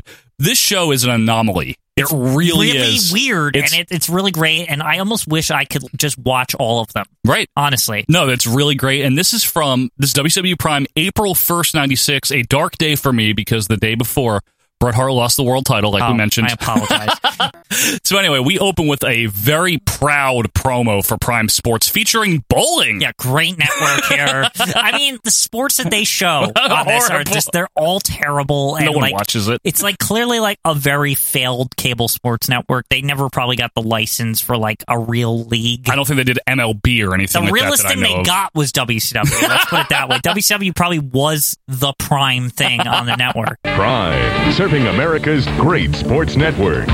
And now we get the actual WCW Prime intro, which is somewhat like tech-ish, like Saturday Night kind of. Yeah, it's also kind of sports-centery. Yeah. The music that's playing, it's like some weird shit. And Hulk rips his shirt off, of course. But he's in like a tube of technology or something. Zordon. Like, it's like a Zordon tube, and that's like literally how it ends. Yeah. Like, so Dusty happily welcomes us to Prime in his cowboy hat. Hey, welcome to Prime, the Dusty Road, the American Dream. We got it all for you. They talk about uncensored. Already. It's so good. Yep. And Dusty says he's been out hunting eggs for Easter, and he brings in Rabbit Cruz, who bunny noses into the mic. He's got bunny ears on, and he just does this whole thing the whole time. Like, he's like Kevin Dunn, you know, like that kind of shit. And he's like, I have an ostrich egg, a rabbit egg, a cat egg, a horse egg. That is the sound of a healthy rabbit. Have you been out getting eggs and stuff, brother? I got an ostrich egg. I got a rabbit egg. I got a cat egg. I got a horse egg. Yeah, go ahead, egg. Let me go on with this. I love this show. I know, me too. I love this show so much. A cat egg. They don't care. They don't care. Dusty sends us down to the ring where Chris Cruz is singing Peter Cottondale in commentary for some reason. I thought he went to go down and hide the eggs. Yeah, like, why is he there? He said that right at the end. He's like, I'm going to go hide the... You go down and hide the eggs, Chris Cruz. And they just clip to the ring. Rabbit Cruz. So Scott Norton enters to no real reaction. It doesn't matter. That's not the point of the show. No. I want to straight up say this. If you're thinking, oh, there's going to be great matches and great commentary, it's like, no, it's not really about the matches. It's about the commentary. Yeah, that's all it is. His opponent, Bill Payne, is already in the ring. Lockup and Norton with a side suplex to start. Mark Curtis is the ref, by the way. So Norton causes Payne to feel some pain for a while as the announcers talk about uncensored and that hideous triple cage match. Dusty says the Mega Power survived it. Are they even allowed to call it that? Because they fair question. Like I thought they weren't. I thought they were like Mega something or they weren't that. Right? I'm glad you asked that because that allows me to bring this up. When they first teamed up in early '95, I guess they either didn't want to be safe or they didn't call them that, so they called them the Monster Maniacs in '95. Yeah. But yeah, in 96, they called them the Mega Powers. Really? That's interesting. So I thought Dusty was just doing, the normal, like he doesn't give a fuck because it's the Prime and he'll just say whatever.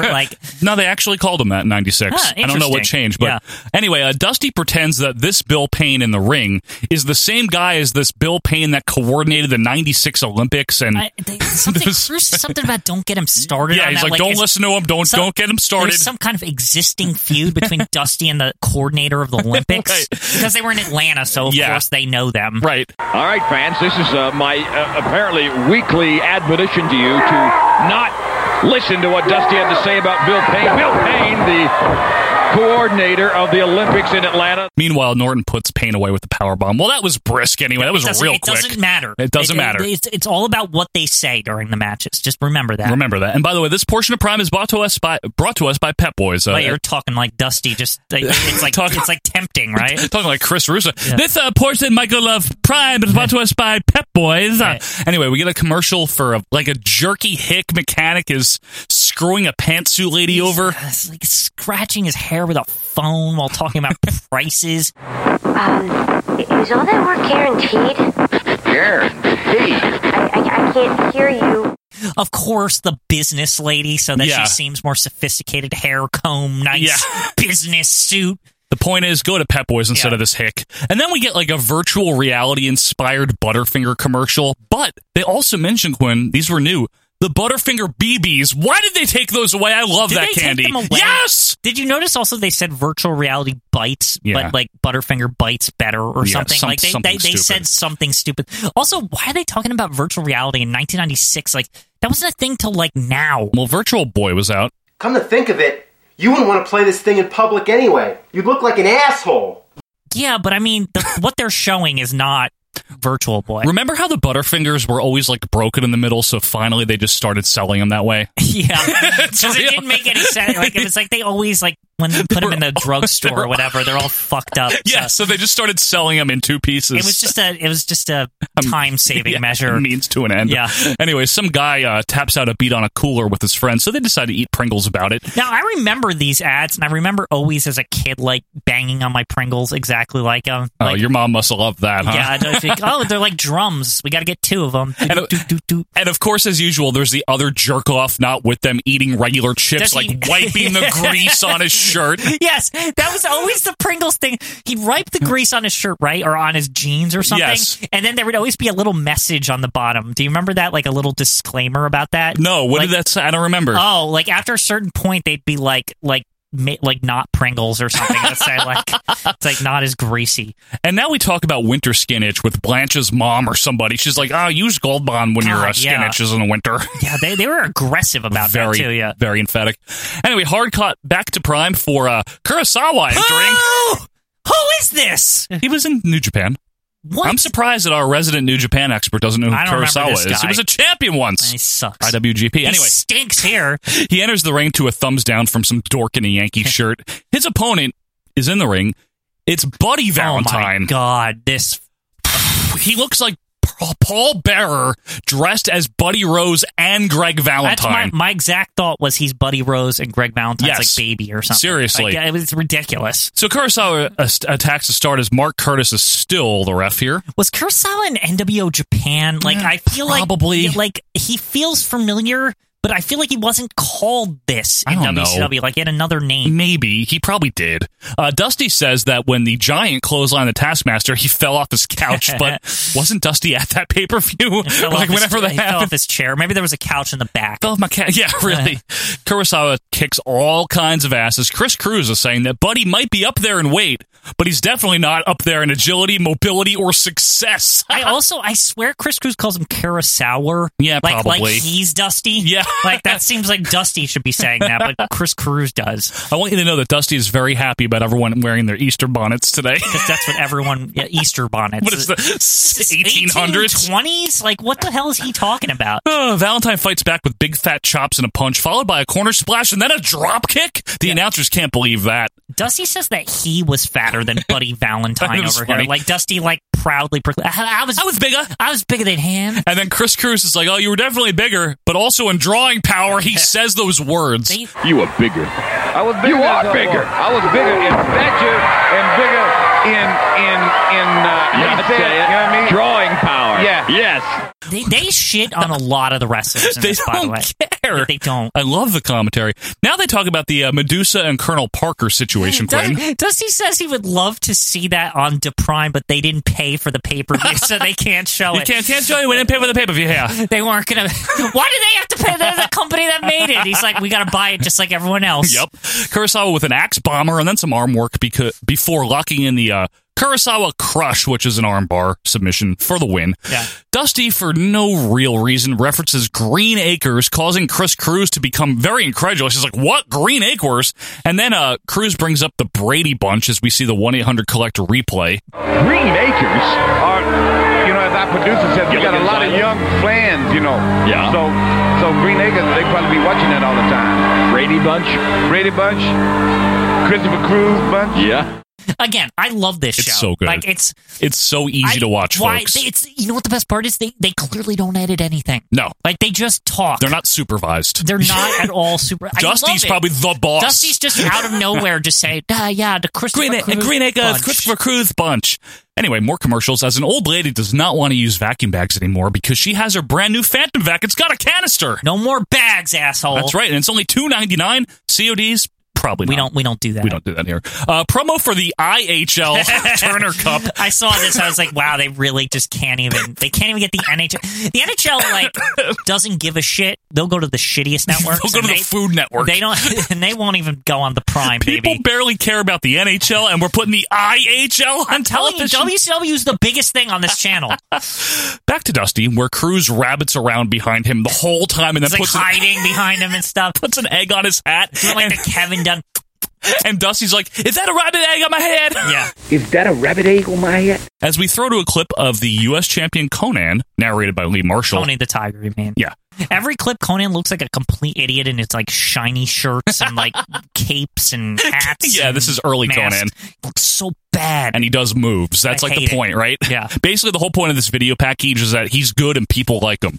Promotional consideration is paid for by Karate Fighters. Fuck yeah, I'm at that, definitely. Good toy. Yeah. Macho Man hypnotizing you to eat fucking Slim Jims, you asswipe. You're getting sleepy. No way, beef and spice. Snap into it! And then dorky kids and a drill instructor play with super soakers. Wetter is better! I remember that one. Yeah.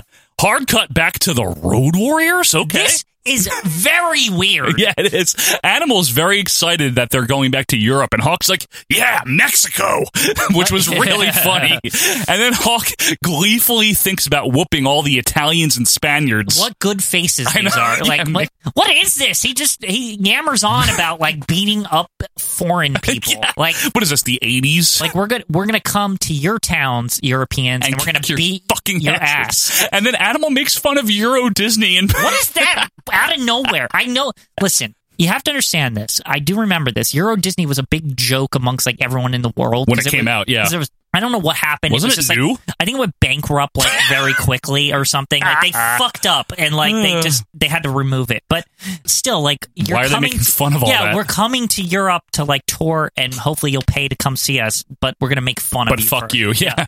Oh, what a rush! Commercial for the all new '90s series of the Home Repair Books by Time Life. You can learn how to build a deck, install a patio. Special low TV price of $199 plus. Who would read a book to build a deck? Like, this is something you do with a friend that maybe knows a thing or two. You don't. It's like, what are you building a deck and you got the book open? Like, yeah, that's what they want you to do. That would take years. They'll also give you a free Stanley tape measure, so I guess you can measure the book. Cool. You can see how big the book is. You'll learn how to build a deck your family will enjoy for years. The tricks of the trade to install a new patio. Call now to examine decks, porches, and patios, free for 15 days. Quinn, get Runner's World magazine. What the fuck could they possibly tell you in a running magazine? I learned how to run at age 3. No thanks. Hot tip. It's like walking, but do it faster. Right, exactly. It's so stupid. Why do you need a fucking magazine about that? This is the era, too, where it was like Publishers Clearinghouse, that kind of shit, where they're just like, we'll give you 1,000 magazines, and then once a year we'll give you $1 million that nobody ever really wins, but like these people on TV. Epic Man comes over. Yeah. Stupid. Back to Universal Studios for the Prime, baby. Mark Starr comes out in his construction helmet. As Cruz brags about Disney World. It's so good here. Yeah. Everyone likes Disney World. What? Sweeten crowd. And Mark Starr, who's from Men at Work, the tag team, is like, it's time to punch that time clock. Time to punch that time clock. Uh-oh, time to punch that time clock. Is he fighting Flava Flav? I don't understand. Where's the time clock? I didn't see him punch it. Way it's behind the curtain.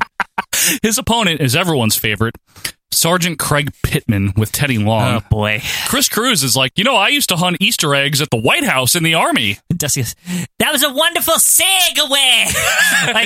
And then he doesn't even talk about the Army part. Nope. He just talks more about Easter eggs. Pittman's a face, by the way. I guess he turned face pretty quickly after he came in, right? Oh, yeah. He was face like most of the time, if I recall. Yeah. Dusty and Cruz continue talking about eggs. It's great. This show, it's so funny. It's amazing. Mark Curtis, the MVP here, still the referee, as Dusty rambles on and on about all the good guys we're seeing on the Prime, even though they haven't done shit yet. Yeah, thanks, Dusty. Also, I want to mention that there's a point here in all that Easter egg talk where Dusty talks about like something with Diane and going to her house. Yes. And like we're like, who the fuck is Diane? I don't know who Diane he just is. starts talking about it. It's like, I'm going out to Diane's house after the Prime right here, and we're gonna have Easter eggs. She's got all sorts of eggs, and then they make like egg references. You can't find her eggs? Yeah, nobody can find her eggs. That whole thing. Ridiculous. Does she have any eggs? She hides them everywhere, and you got to go find them. Really? Yeah. Nobody can get to her eggs. Mark Starr with the waistlock takedown, and they roll around for a bit. Starr looks like Mike Awesome if he was in the Smoking Guns. Yeah, seriously. Pittman does a push-up.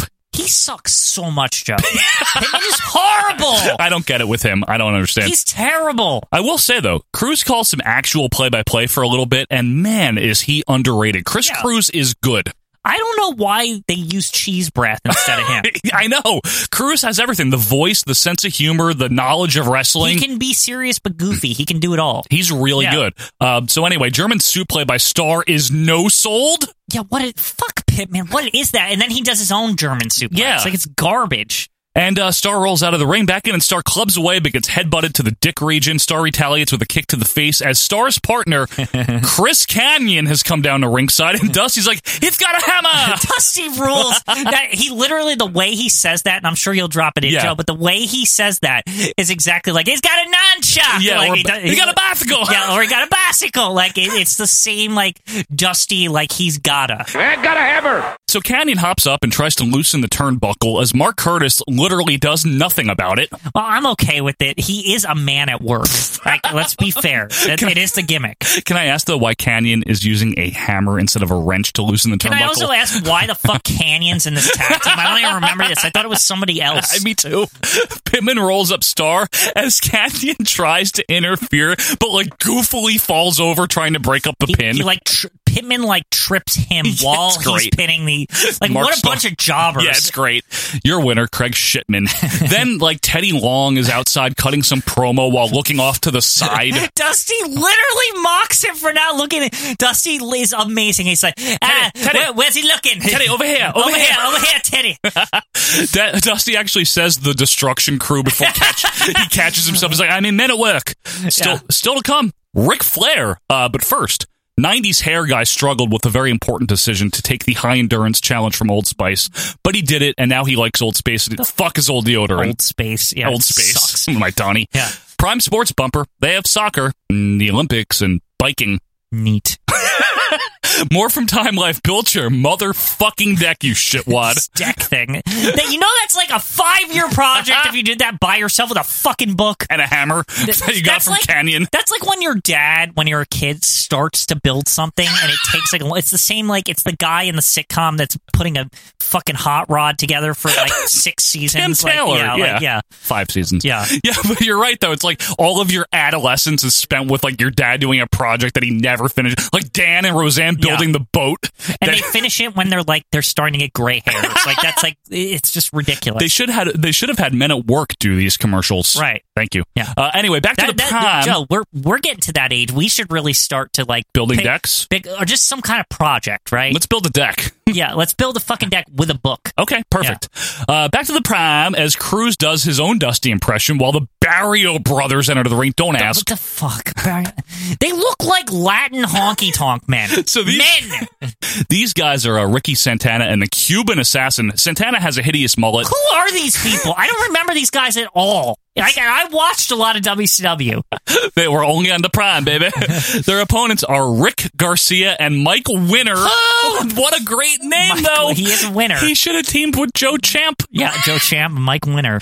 Cuban and Winner roll around as Cruz mentions that Winner came from the power plant. Yeah, Dusty hypes up the power plant. For so a hot great, baby. Yeah. So many great you gotta be on top of your game to be in the power plant, baby. Don't you just need to pay Buddy Lee Parker some money and then you get in? Is he the one that thinks he's a major general or something? Yeah, that one. Santana wears a hat while he's training people. Fucking idiot. Santana comes in and Rick Garcia does as well, and they exchange arm bars. As I noticed now, Nick Patrick is at least the ref. Good. No mustache. Yeah. Beautiful escape from an arm wringer by Garcia as he leaps up on the rope and backflips off, causing Dusty to exclaim, "Look at this! Who is this?" Yeah, he literally doesn't know the name of the jobber. It's great. It's who is that? Who is that?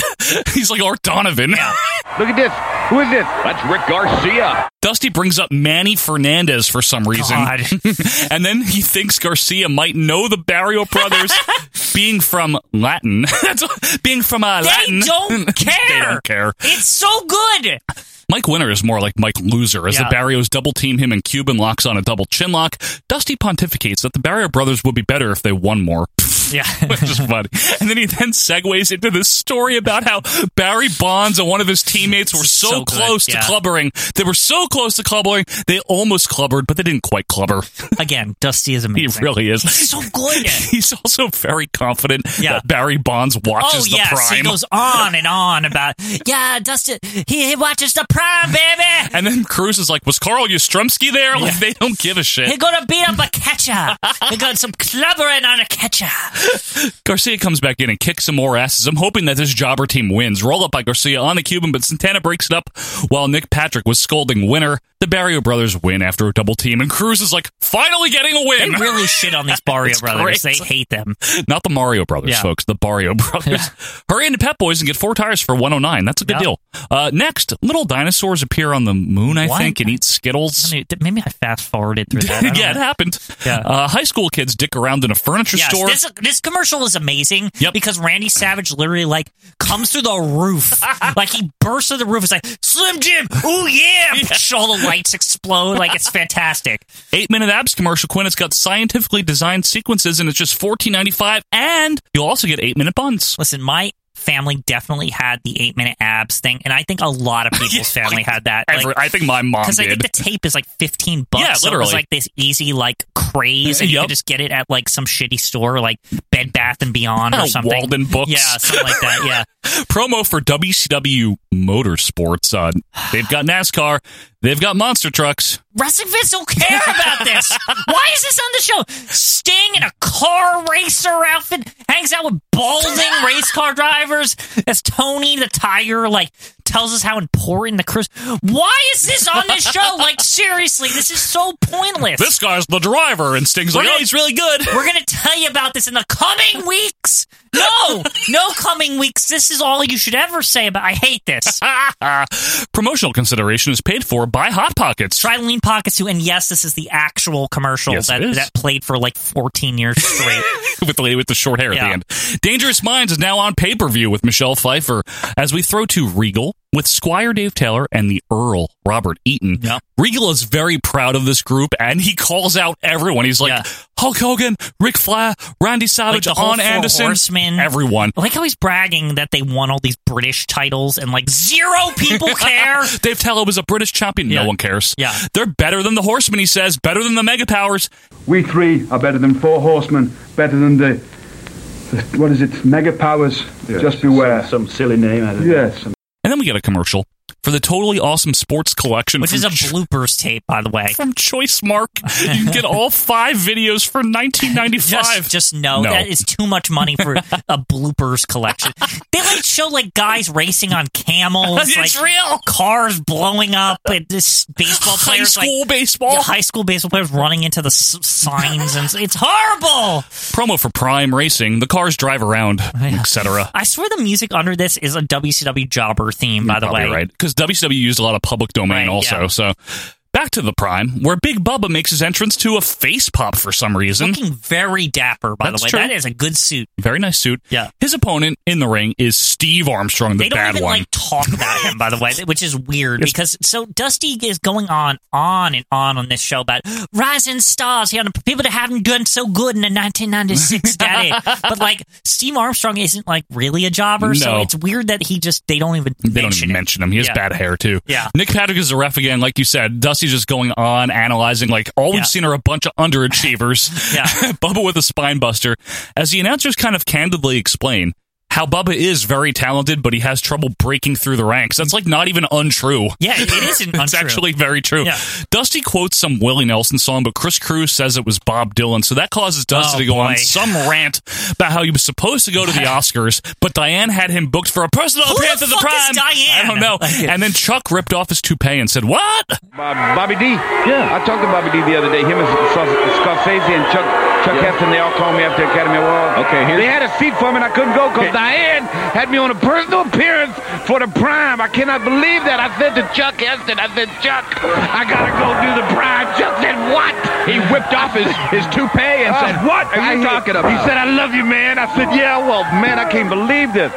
this all happened. What is all of that story? I love Dusty. I have no idea. I love him so much. Bossman Slam gets the win as Dusty says, "Bubber," as we see people in the crowd. Yeah, and Dusty goes, "Who dat? Who dat in the crowd?" We said that Bubber. Who is that? Who are them two guys? Oh, we said that Bubber. I swear he says Bubber like 6 times. It's so good. It is. And then Dusty's like, "Bubba, to the pay window here on the Prime. Time Life wants you to stop being a lazy fucking asshole and build a fucking porch, you flemwad." Still. Next, an unnecessarily aggressive commercial for classical music. It's classical thunder, damn it. 32 explosive tracks. Beethoven, Wagner, Tchaikovsky. Notice it ends with Ric Flair's theme. It does. And then, like, the next match is Ric Flair. Turn up the volume. It's classical thunder, the most explosive collection of music you've ever heard. Back to Dusty and Rabbit Cruz. Dusty said the Prime's rolled along, baby. The Easter Parade has started. Where? I don't know. But now it's time for the Prime Cut match of the week. The Moo match, baby. However, Quinn, Dusty calls it the Moo Rabbit match of the week. Yes. As they both do Kevin Dunn teeth noises. Like both of them. Yep. Like they start doing it, all running around in their little area. To ringside, where Marcus Bagwell makes his way out, looking like a total douche. You know, American males, American males, American males, American males. He looks like such a tool.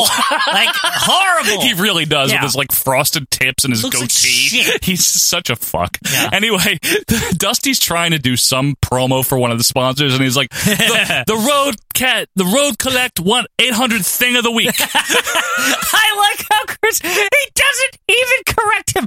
Fuck the sponsors. Like, The Road Pet Collect 800 thing of the week. That's my deal. they literally were supposed to put 1-800 Collect over.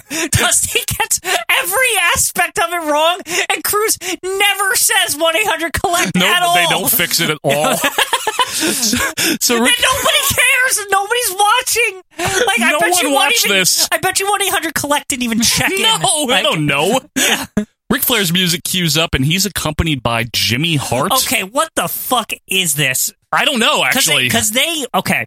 Before he comes out, right before he comes out, like as he's coming to the curtain, Dustin says, and he has a woman and Miss Elizabeth, evil Miss Elizabeth with them, and they took the Macho Man's money, and like he's like talking about all this shit, and then he comes out with Jimmy Hart like dancing around, like yeah, baby, like, and you're like, what? So let's explain here. So right at this point in time, right, this is like right before the NWO. Yeah, right? This is a month and change before the NWO. Right, and the big feud at the time was Ric Flair versus Randy Savage with the Elizabeth stole the money in the divorce. Turned heel. With them, and woman's being like incredulous the whole time, like being like very interference-based, looking ridiculous. The head table. The VIP table with the ridiculous candelabra This is that era. on it. Like all of that shit. Yep. Right? But like, because whenever the fuck this was filmed, which we'll get to, yeah, was when that weird, like, was right before this, when the Horsemen had that weird alliance with the Dungeon of Doom. Right before Uncensored. But this match was filmed then. And yes, by the definitely. way, this match also is filmed before Ric Flair's the champion. That's the best thing here, right. Quinn. So let's get into it, yeah. right? So first of all, a light pink robe and a doofy mushroom cut for Flair. Yeah. Mark Curtis is the ref, and like Quinn said, Flair is the champion, but he doesn't even have the belt with him. And this match is for the title. Yeah. I like how they make a big stink about Flair defending the belt. He doesn't even have the belt. It's not there at all. It's definitely not for the title. As soon as he takes his robe off, they like very quickly clip away to this like weird like in the ceiling like back shot of him. It's real. Ref never raises the belt, no belt. But this is for the title, according to Dusty. Leading me to believe that this was taped in February before Flair even won it. Right. Seriously, it wouldn't even be out of character for them to use something that old. Yeah, it's true. Some mat wrestling to start with. Bagwell getting the upper hand with a hammerlock. Flair gains the advantage and walks around to throw some occasional chops and punches. And then Dusty starts talking about Babe Ruth and Hank Aaron and shit, comparing them to Flair and titles and stuff. I'm not even sure where he is going with this because he says so many names and shit. He just keeps ranting. It's just stuff. He just keeps saying things. And then Chris Cruz acknowledges that we are in a new era of wrestling. Some people really like it, and some people think it's the worst. It's kind of like now. I love how candid. They are so good on this. They really are. Flair bails after Bagwell gets a move in or something like that, and back in, and Flair does his begging off routine before poking Bagwell in the eye. Big back body drop by Bagwell, but he misses a drop kick. And Dusty's like, you can't make stupid mistakes like that. He also says Bagwell should study more tapes. It's funny. Which is the honest reaction. Yeah. This match is okay, by the way. It's actually fine. Yeah. But Flair makes Bagwell look like an ass some more, which is fine with me. As Dusty calls Jimmy Hart a smaller version of Lex Luger. I don't know what that's about. I think he's referencing how Luger's like this weird, like fake heel, but also face, whatever. I think that's what it was. Yeah. Flair misses his knee drop and heads up top, of course, getting slammed off.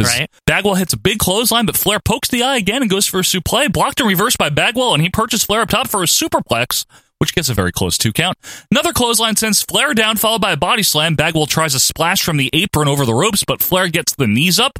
Flair then hooks the figure 4 out of nowhere, uses the ropes for assistance. I love this. And gets the win. I love this ending. It's a really decent match. Decent match. I love how like Bagwell basically has him. He goes for like almost the phenomenal forearm, but like a splash. A splash version, yeah. But Flair lifts the feet up, and he can just hit that figure. It all makes sense. There's a story being told in the ring about Flair being a veteran and being Bagwell. I was like surprised at the competence of this match on the Prime. Probably like a 2.5-star match. Yeah, it was if you're okay. Wondering. It really was okay. More commercials, more Slim Jims, $100,000 commercial at a beauty pageant, which I kind of remember. What is this, 30s? Like, what? $100,000? What are we talking about that for? You can also win some Disney shit at McDonald's. Yeah, there's a Tigger ad. Yeah, like, what Tigger? the hell? And Joy Mangano here invented the Miracle Mop, and she really wants you to buy it. Yeah, go watch the movie Joy. This is Joy from the movie Joy. The whole story of the Miracle Mop. It's a good movie. I enjoyed it. No, we also have on the air callers in this commercial. Like, oh, Joy, you're wonderful. What a great invention. And Joy's like, you can take it into the bathtub, up the shower stall, behind the commode. You can take it into the bathtub, up the shower stall, behind the commode. Literally, her accent is like addressed in the movie, too. It's a great movie. Okay, I'm sorry. Go watch it. No. Back to Dusty and Chris Cruz, where we talk about next week, because there's going to be some big stuff happening. We got WCW Hall of Fame inductees, the Lethal Lottery, Slamboree coming up soon. It's a packed show next week on the Prime. And Dusty's got some parting words for us of wisdom here. He says, if you have a little rabbit, you should feed them, because little rabbits turn into big rabbits, and big rabbits bring love and affection to little kids. So love your rabbits. Kids, you get little rabbits, feed them. Take care of little rabbits. Because little rabbits turn into big rabbits, like here. And big rabbits bring love and affection to little kids. And right here on the Prime, your McAfee Festival Road is telling you, love you rabbits, come back to see us on the Prime. And then they end it. He's like, never do this, and grabs Cruz's bunny nose. Like, that's it. That's how it ends. That's all for this week at the Prime, baby. This show was so fantastic, great, fun. Always. I love this. It's great. If you can get your hands on to Prime, baby, let us know. You should always watch it. Any episode. Yeah, any episode, truly. Like, everything about this was feel good. Oh, yeah. Like, after the show was over, I was like, oh, man, happy Easter, everyone. Right? Like, this is wonderful. There's nothing wrong with this show. Yeah, like, just nice show. Yeah, and it's always fun, too, to delve into right before the NWO era of WCW. Yeah, they're it's not just fun. talking about NWO all the time. They're just like, they're slightly talking about feuds, but it's a lot of it's about like, oh, these people are building up. It's like, this is the show where they can come prove themselves. Yeah, I have no problem watching this. It's always fun to watch Prime. The and commentary is just Dusty and Cruz are so fun. Unbelievable. You can tell they genuinely like each other, and they're just having fun doing this. Yeah, it's so good. So, folks, that will do it for another episode of our Vantage Point, the Retro Wrestling Podcast. Thanks so much for being with us this week as we close out April. Next week, we will be back for May and episode number 128. But in the meantime, be sure to check us out on Twitter and follow us at OVP Podcast. Email us at ovppodcast@gmail.com. Join the Facebook group. I guarantee you'll love it. You'll have fun. And if you want to think about donating, head on over to patreon.com/OVP Podcast and see if you like any of the tiers there. But until next week, I am Joe Murata. That is Rabbit Michael Quinn. And we are out of here. See ya.